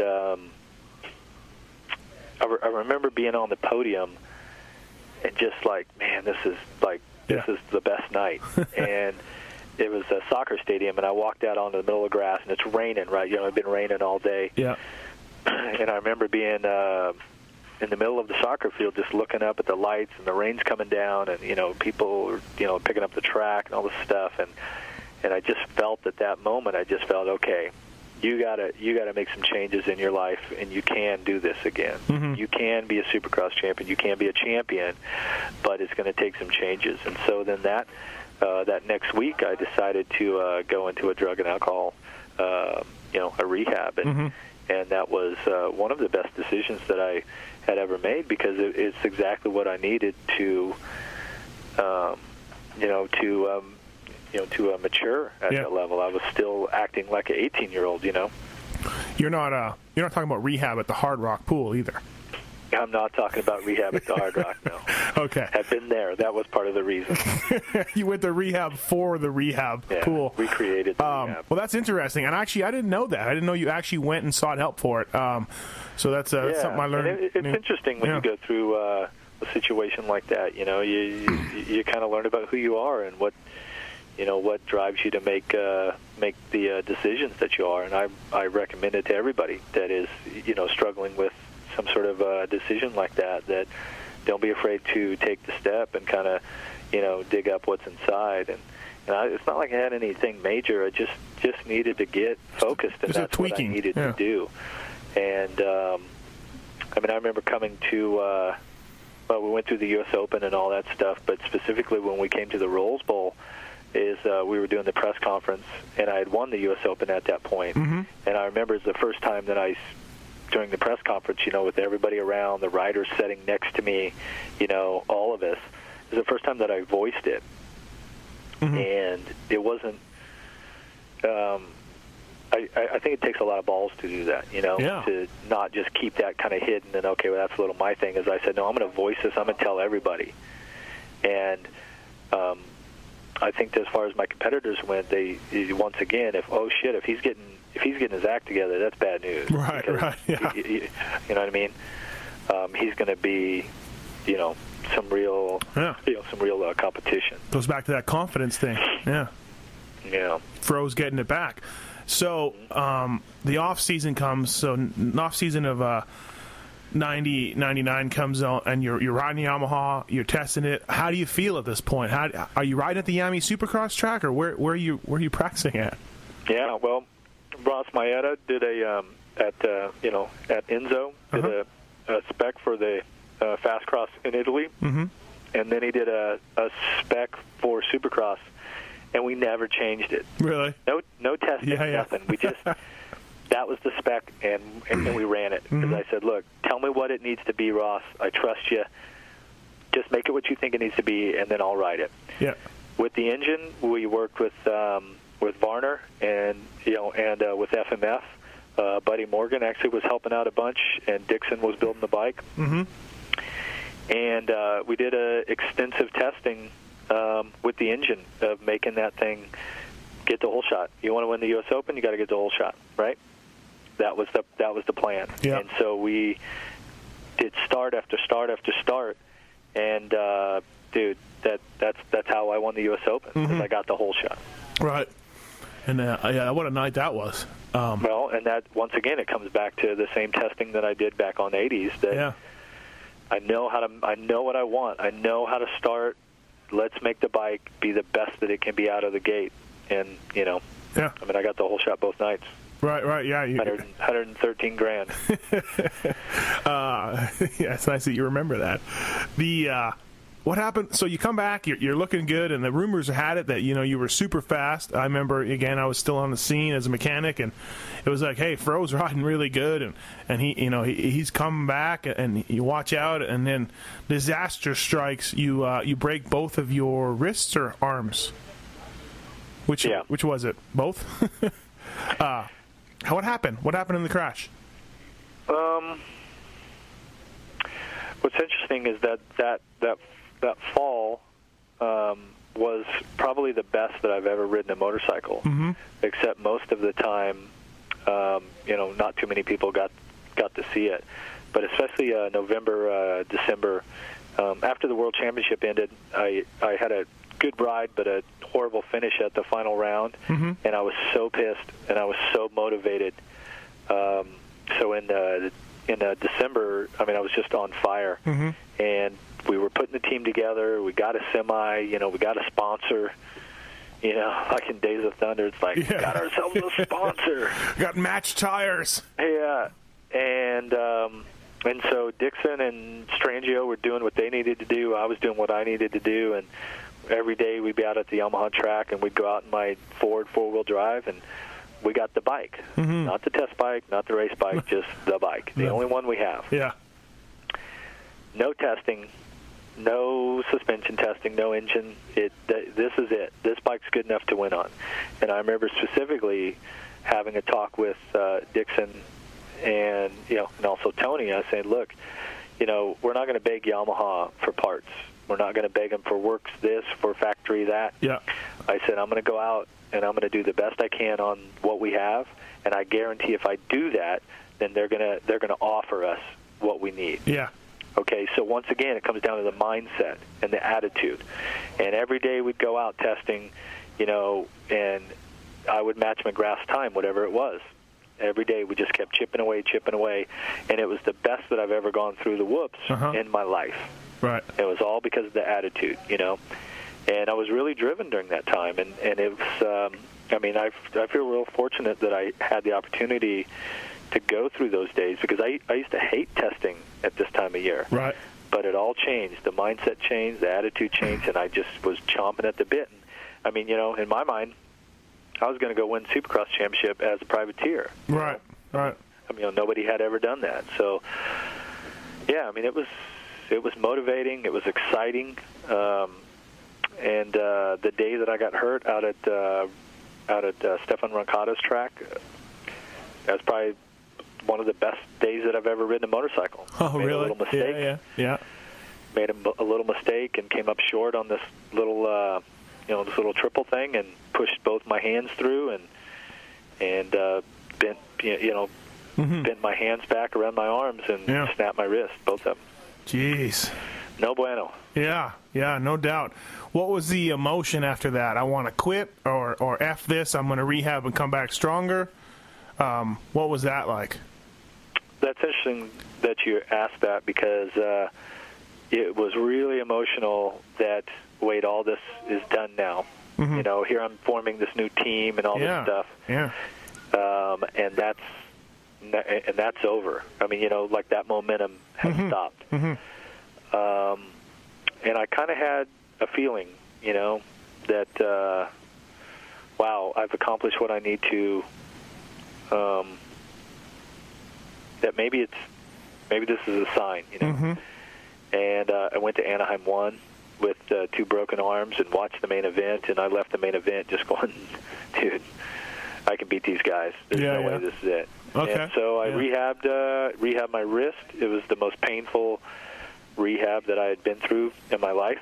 To this day, I have great wrists. You'd never know that I had the injuries that I did. Mm-hmm. Dr. Matico did a great job on my wrist, and got back on the bike again. Interesting that it's almost like you said it was maybe a sign, but I'm trying to relate it to something that I know where like maybe some movie or something where a guy gets ready and sure he loses the championship battle, but he knows that he was there. You know what I mean? He put the work in and he was on his game, and it goes one way or another, but he knows in his heart he's empty. He's done. You know what I mean? As far as he's come back from the abyss. So interesting. I kind of put a parallel to that. If only I could remember that movie, but I can't.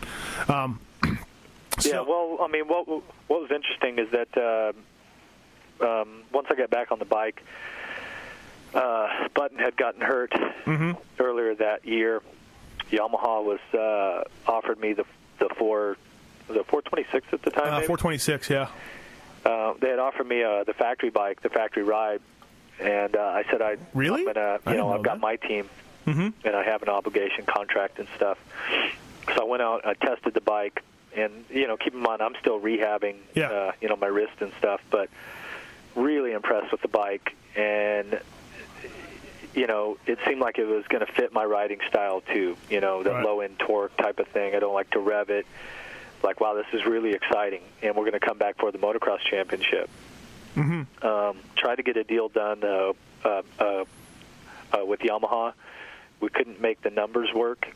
I wasn't willing to ride the bike for free. I wanted something out of it. I felt like I deserved something out of it. And then that, like they say, that fateful day, a few days later, I went out to Glen Helen. Literally a few days later? It was a little less than a week, Yeah. So I go out to Glen Helen to do a little bit of testing for the first national, and third lap, come up to that, the old finish line jump, and in front of the grandstands. Shut off the throttle, and it didn't shut off. It just kept going. Jeez.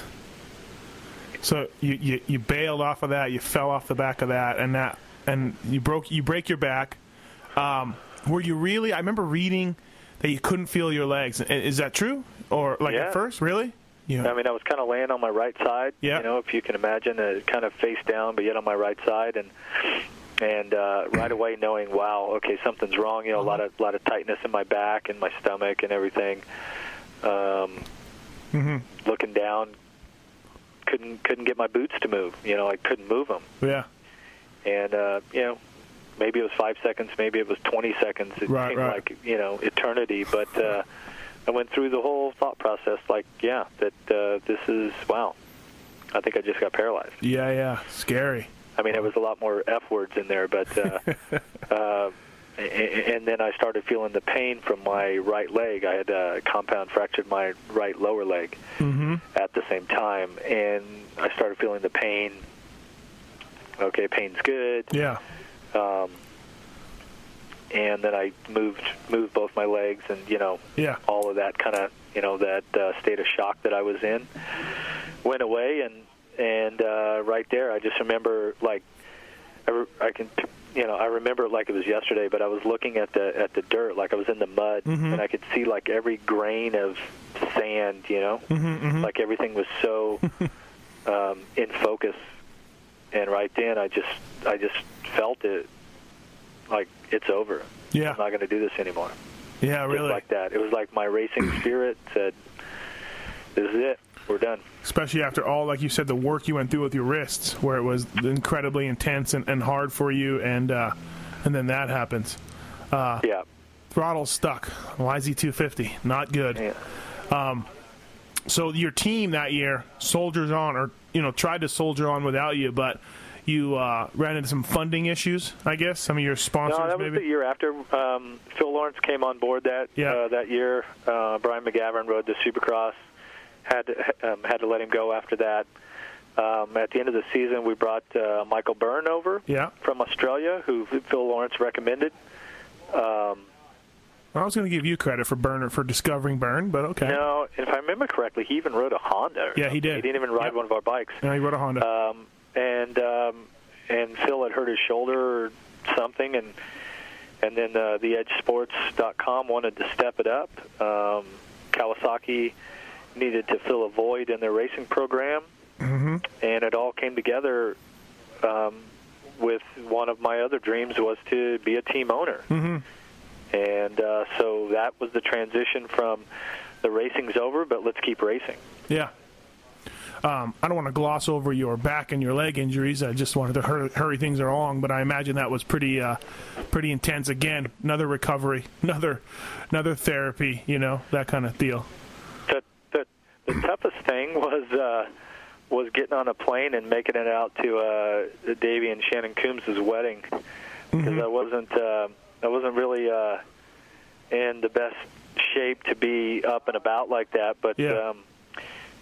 Davey's like a brother to me, and so I soldiered through, and with the help of a few prescription medication, painkillers, and made it back to Morgantown. I'm sure he appreciates it to this day. Yeah, wouldn't miss it. Yeah, exactly. So the team ran into funding issues that next year. That had to have been another blow to you to pack that thing up. But I admire that instead of packing it up, you were like, hey, Burner, you're doing well in the Supercross. I believe he was, one of the top privateers, if not the top privateer. You're like, I'm taking to the races. And there you go. You guys were in a van, I think, for the last 3 or 4. And I think that was really cool of you to do that. Yeah, well, certainly wasn't the best business decision. And Dave Stevenson, my business manager, said, hey, you need to shut the doors here. This thing's bleeding money. But, I mean, theedgesports.com was about, $700,000, $850,000 behind in checks. So we spent everything that we had and a little more. So after all that was said and done, we really didn't make any money. Yeah. And that was having a sponsor of about $750,000, I think, or maybe it was $1.5 million a year. I mean, it was a significant amount. I'm sure there's plenty of teams out there this year that would love to have those type of checks coming in. But that was the racer in me. It's like I'm not going to leave these guys hanging out to dry.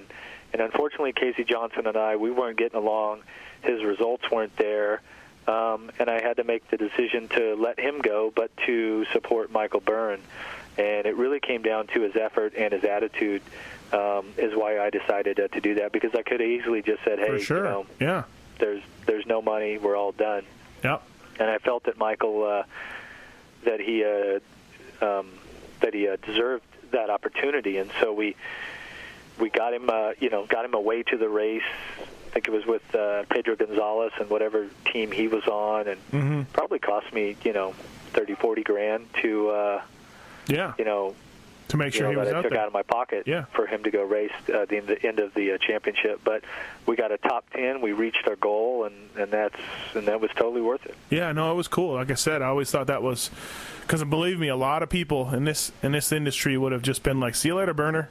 Sorry, bud." You know what I mean? So it shows something. It says something about your character that you did that and you helped him out. And I mean, Burner and you are still incredibly tight, and I think you guys will always be friends. And I know he's told me before in one of these podcasts again that, Emig, Fro took a chance on me, and I'll never be able to repay that to him. And you know what I mean? So greatly appreciated on his end, I think. I love the guy. I mean, he's like a brother to me now. So segueing into the Motocross of Nations career that you had, one of the best ever runs, losing and winning, but Jeff Emig was always there for the team no matter what. I want to see which was the worst of those nations for you and which one was the best one for you, because you were on a couple of losing teams but then a lot of winning teams too. Yeah, so. I can tell you those weren't great. Losing the Motocross of Nations is a tough thing, because you feel like that you really let everybody down.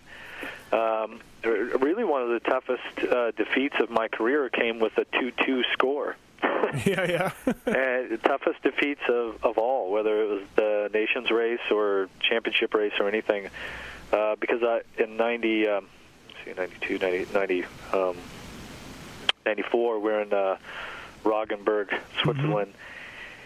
And I felt that I was the fastest 125 rider in the world. And the bottom line is that our bike just was not set up for a fast track like that. Yeah. Paul Malin was riding Michele Rinaldi's teams. I think it was Bobby Moore had won the championship, the World Championship that year on the bike. Yeah. It was well suited for the track, and Malin, he rode awesome, dude. He was, he was hard to catch each moto, and I rode the best that I possibly could, and it wasn't good enough. And even though the other team riders didn't have, the days that they needed to, I took it upon myself that if I had won both my races, that and been the top 125, that we would have won the Chamberlain Trophy again. And so I just took it personal. And I felt like that I let everybody down. And it was a tough, after the awards ceremony, I think it was maybe Davey or like Eric Johnson or somebody had spotted me out like down the hill on this track. I was kind of overlooking this beautiful Swiss valley where the racetrack was. And it just got to me, dude. The emotions came out. And it was, it was very, it was a tough emotional moment. And I'm glad that I at least had some time alone right then to where I could get it out, and nobody wanted to take a picture or talk to me at the time. And being on the first U.S. team to lose in 14 years or whatever, I mean, that's, you took it tough. And, not good. And I felt really bad for Bevo Forte, because he was the team manager that year, and it's not like Bevo did anything wrong. But, he's the team manager that lost it, and so I know he takes it personal too, and we joke about it now, but it doesn't mean that it wasn't tough to swallow back then. And in '97, when you lost, apparently it just watered the crap out of the track. I mean, is that? I'm not. That's not an excuse or anything, but was that all true? Yeah, but track prep so wasn't what? there. It's not like we weren't all good mud riders, right? That was the only that was the only time that I had finished outside of a second in my class was the final moto. But right. Once again, the first moto, I should have easily won the race. Kurt Nickel passed me and won the race. I was pretty disappointed. Lammy and Dow just had horrendous motos, getting taken out and crashing and whatever happened. And that was a tough one too, because going into the final race, I mean, we weren't in it; we were out. Yeah. And once again, I'm like, you got to be kidding me, And this is going to ruin what is my my perfect season. You know? And you didn't go the year before, so. Yeah. I was just telling the story just yesterday that that final moto in Belgium, I was going to show everybody who the fastest motorcycle rider in the world was. Right. I get the whole shot. Start to wheelie away. I don't think I took a breath the whole time. I just was so angry. And then my forearms blew up, my brain blew up, and I faded back to 11th, and I never fell. Yeah. And that was a pretty tough way to end the season. That was on par with the Seattle 1st to 14th, I imagine, or tougher. Yeah, it was just like that. Yeah. What about? Okay, so we've covered some miserable designations for moments for you, but what are some of the best ones? Well, I mean the what issue is this? Volume 12, number 12. Yeah, 12. December 09 has got the Eric Johnson story on the 92 team. That was great. I really enjoyed the 93 win that we had. I especially enjoyed the track that was in Austria. Yeah. Really enjoyed the trip and everything that we went on. And,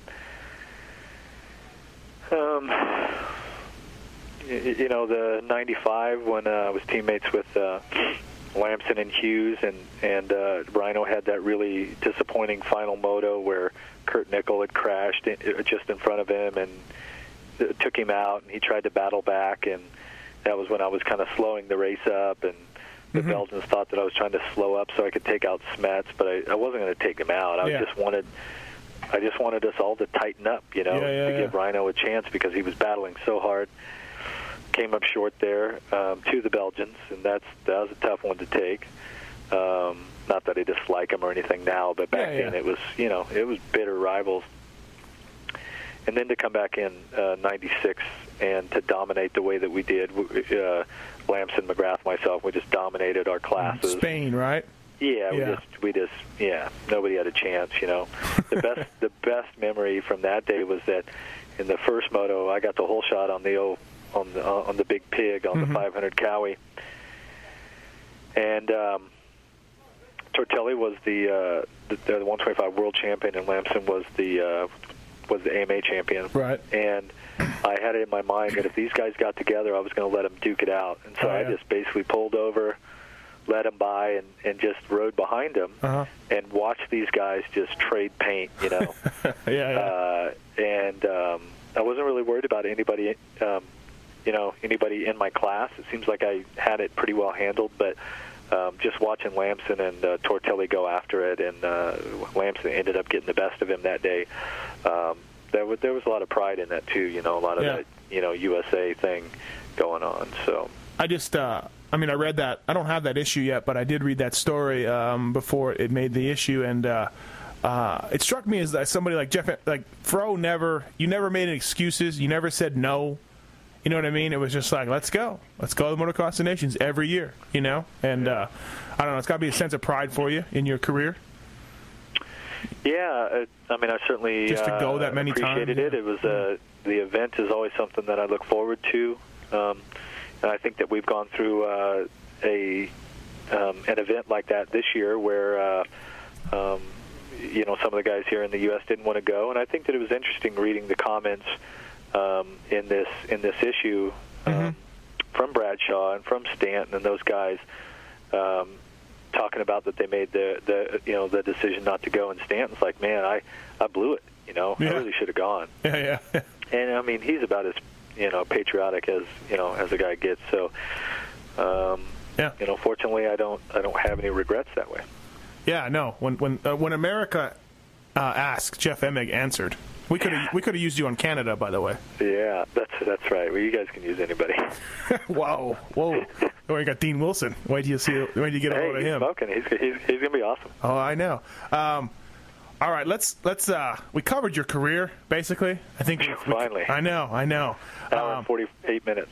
I know. Let's I want to talk to you a little bit about this season coming up. I mean, as not only are you a legend in the sport, not only do you call the races, but you strike me, and I don't know you that well, but you strike me as a fan as well. And so as a fan, this Stewart-Reed rivalry has got to be pretty cool, huh?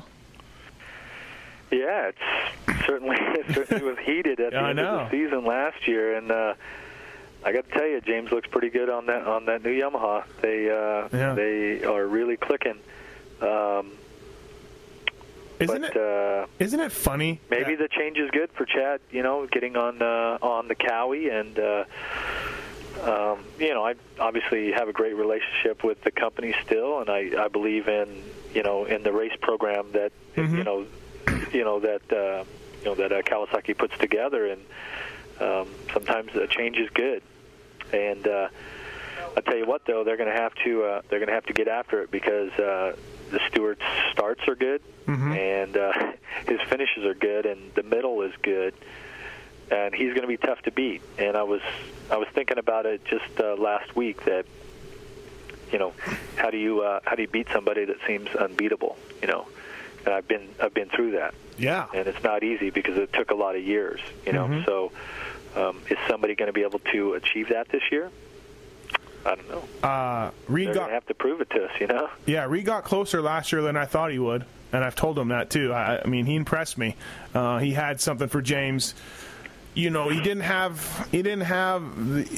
couldn't cover him straight up. You know what I mean? Something had to happen. But a win is a win, and he got a few of them, and he pressured James, no doubt about that, at some races. And I think it's hilarious that 2 years later they're on opposite teams. They've switched teams now. Yeah. So that's kind of ironic, and I think it'll be pretty exciting. Do you think that those two, is the dislike real? I mean, what do you think about that? They really don't like each other, huh? It's just, it's just the competitive thing. Just like what you were talking about? They don't like how each other, has gone about their business. But, what do you expect these guys to be best buddies right now? I just don't.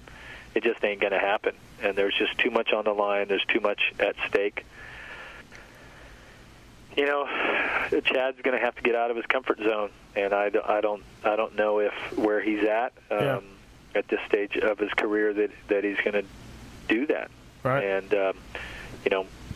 he obviously has a game plan and is going to put together the best program that he can.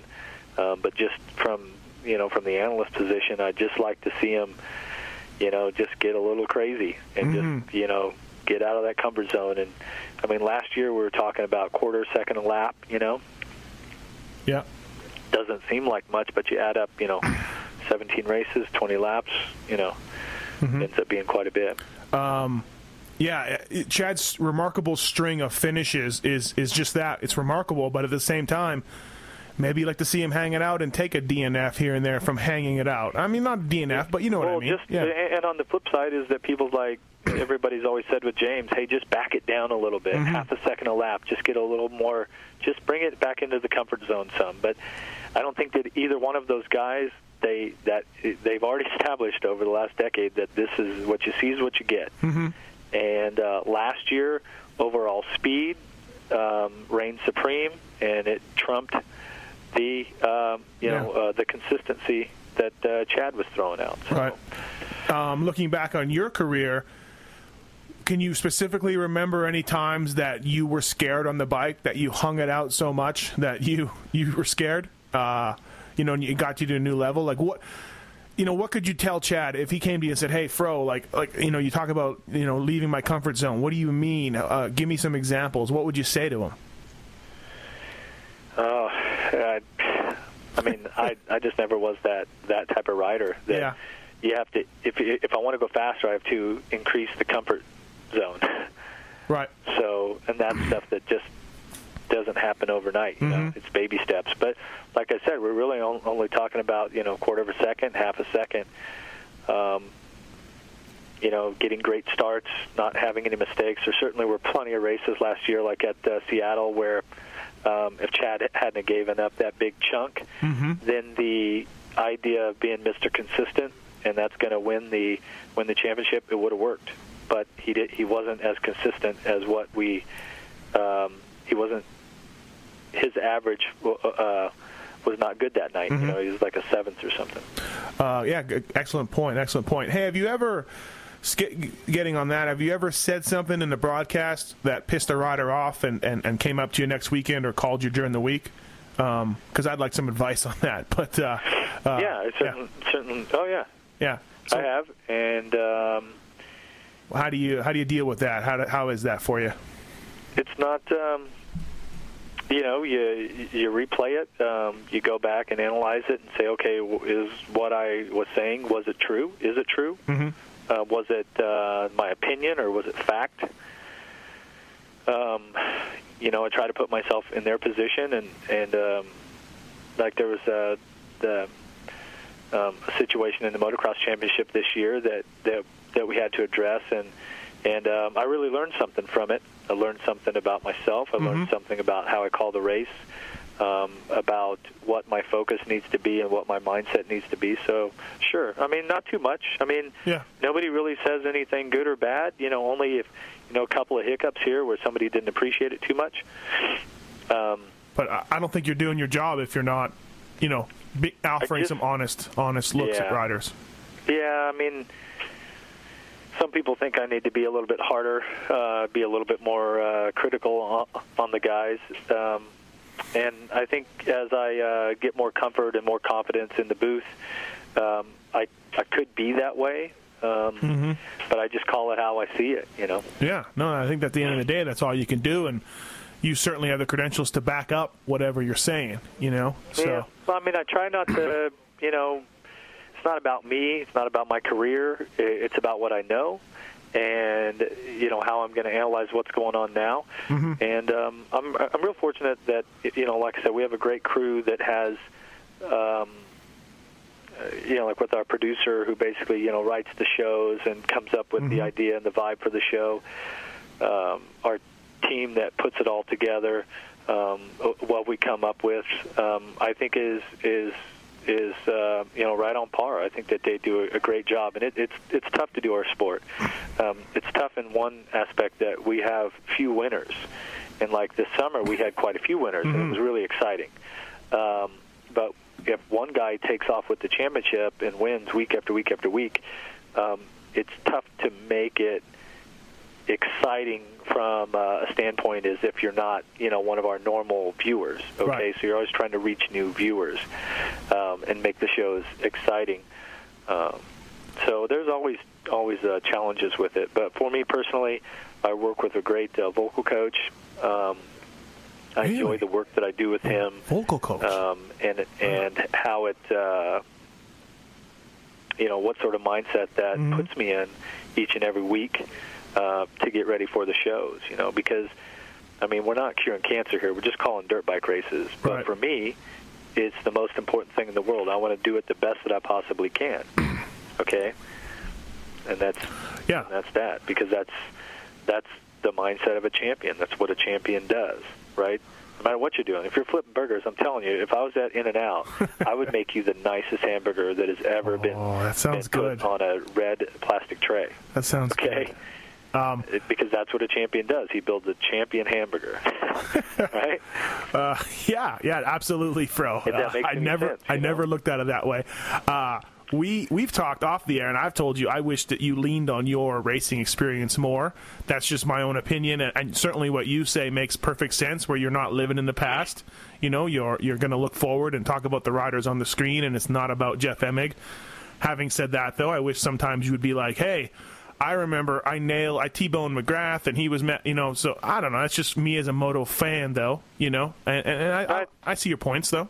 I think it's just, I think it's a confidence thing that, if I feel confident talking about that stuff, or if it specifically relates to something that has happened or a situation. I mean, I have in the past, but I don't like to go there too much. I keep it pretty current. Yeah, no, I know that.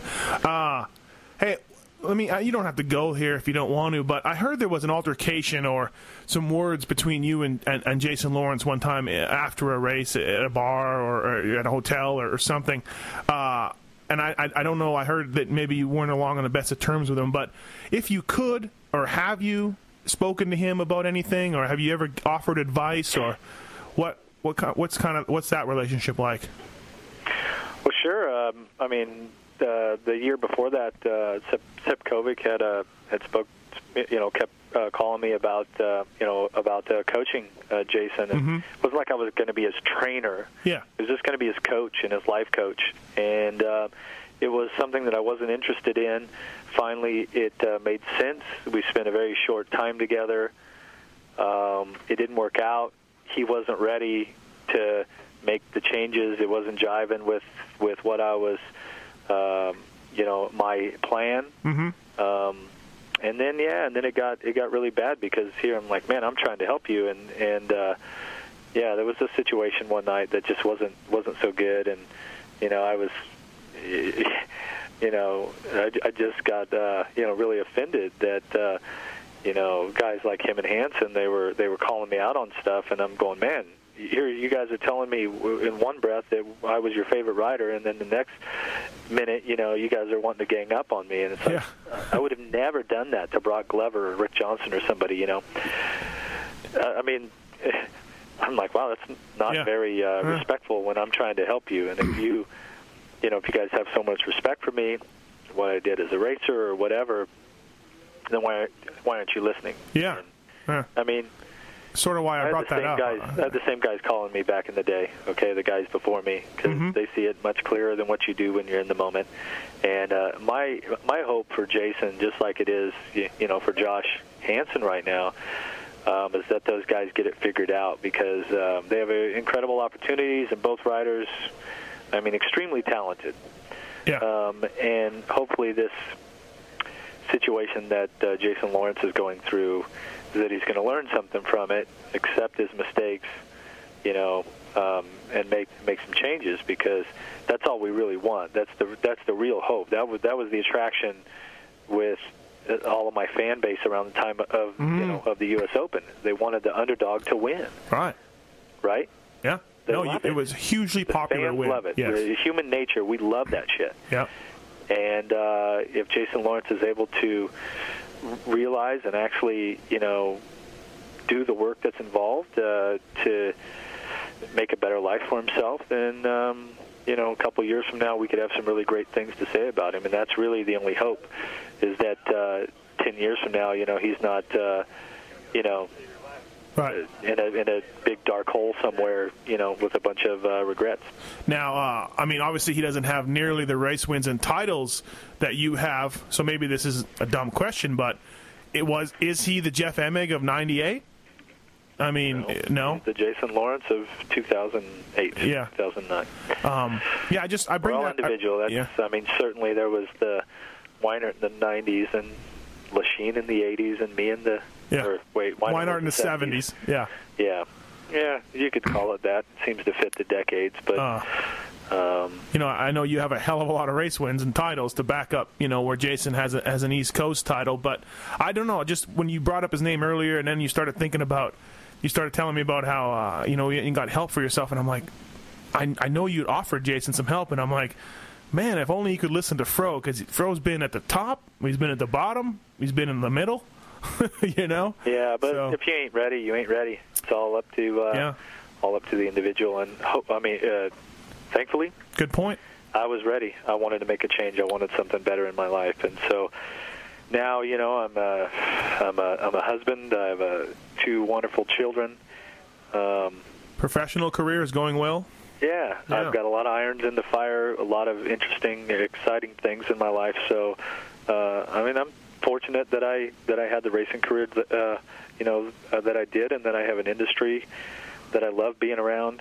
I love the people that I associate with in all the different facets, and it's pretty cool industry, and that's why I'm not going anywhere. I can't find too many people, really anybody, to say a bad word about Jeff Emig, and I think that says something. They're out there. Don't worry. Really? I don't know. Yeah, you just got to hit the numbers. I'm going to try. I'm going to ask around, but seriously, when you say like, hey, yeah, Fro's. If it was 1 in 100, you've probably been through 99 now, and that last one is going to No, I think you're universally loved. To me, anyways. I think as a rider, as a person, as a champion, and all that. So, not to blow it up too much. It's interesting. There's certainly situations out there that I'm not too proud of, and things that I've done in my life or how I've treated people at times. Probably wouldn't appreciate if that was, if somebody had treated me that way. But right. You try to learn from your mistakes, and you move on, and you try to mature, and you try to learn and get better, do things right. And so, but certainly there's speed bumps along the way, and I've hit a couple, but I like where I'm at right now. Yeah, well said. Anything you want to pump up on this podcast? Anything you want to talk about? Anything going on you want to publicize? I don't even know. But. No, not specifically, other than that if all you guys could go out and grab some of my old teammate Ryan Hughes, go on his Rhino Organics website and grab some of the delicious organic fruits and nuts that he has. That would be cool. There you go. And all this time, I just thought Rhino ate raw meat from animals he freshly choked. He does. Yeah. Yeah. Yeah. It's got to be an organic animal, though. Whatever. Joke lost me. Well, cool, Fro. Thank you for doing this. Part 2 of the Racer X podcast show, and you've if you add these two together, you've gone longer than Wardy, and it's a new record. But well, I appreciate everybody listening. I know this has been probably upwards of 2 hours if you put them both together, and glad that there's this outlet and that the fans are listening and are interested in our stories. So and certainly see everybody back again at Anaheim 1. I can't wait. It's gonna be great. Right on, Fro. Well, thank you for doing the Racer X podcast. All right, take care. See you. This has been the Racer X podcast show with Steve Mathis. Don't forget to check out some of our past shows with motocross legends such as the Beast from the East, Damon Bradshaw. It got to the point where I didn't want to leave home, and once I got to the race, I wasn't into it. If I wasn't going to give 100%, I'm not going to take their money. The working class hero, Doug Henry. It was definitely an emotional moment for me, just thinking to myself, that's it, and it's amazing the stuff that goes through your head in a short amount of time of the things that, that I was going to miss. The Dogger, Ron Lachine. Until you really open your ears and you want to listen to what they're saying, it's like being a dead horse. And I know from personal experience, did anybody ever sit me down? Of course, everybody did. Pro Circuits, Mitch Payton. There's 2 ways to make the money. One is you can sign for money, or 2, you can earn the money. I'm a high believer in earning the money. I think they ride better when they earn the money. 7-time Jeremy McGrath. I was so mad, so disappointed and so frustrated that I pulled pits and I left. Every point counts. I could kick myself to this day for not just riding around in tents. It's been no problem. My ego got in the way, The O Show, Johnny O'Mara. Stuff that you sit there, you didn't even want to ride it, you just wanted to just look at it all day. I mean, I got a chance to test all that. I like that era I was in, I really do. Subscribe to the Racer X podcast show through iTunes to enjoy these and many more great podcasts.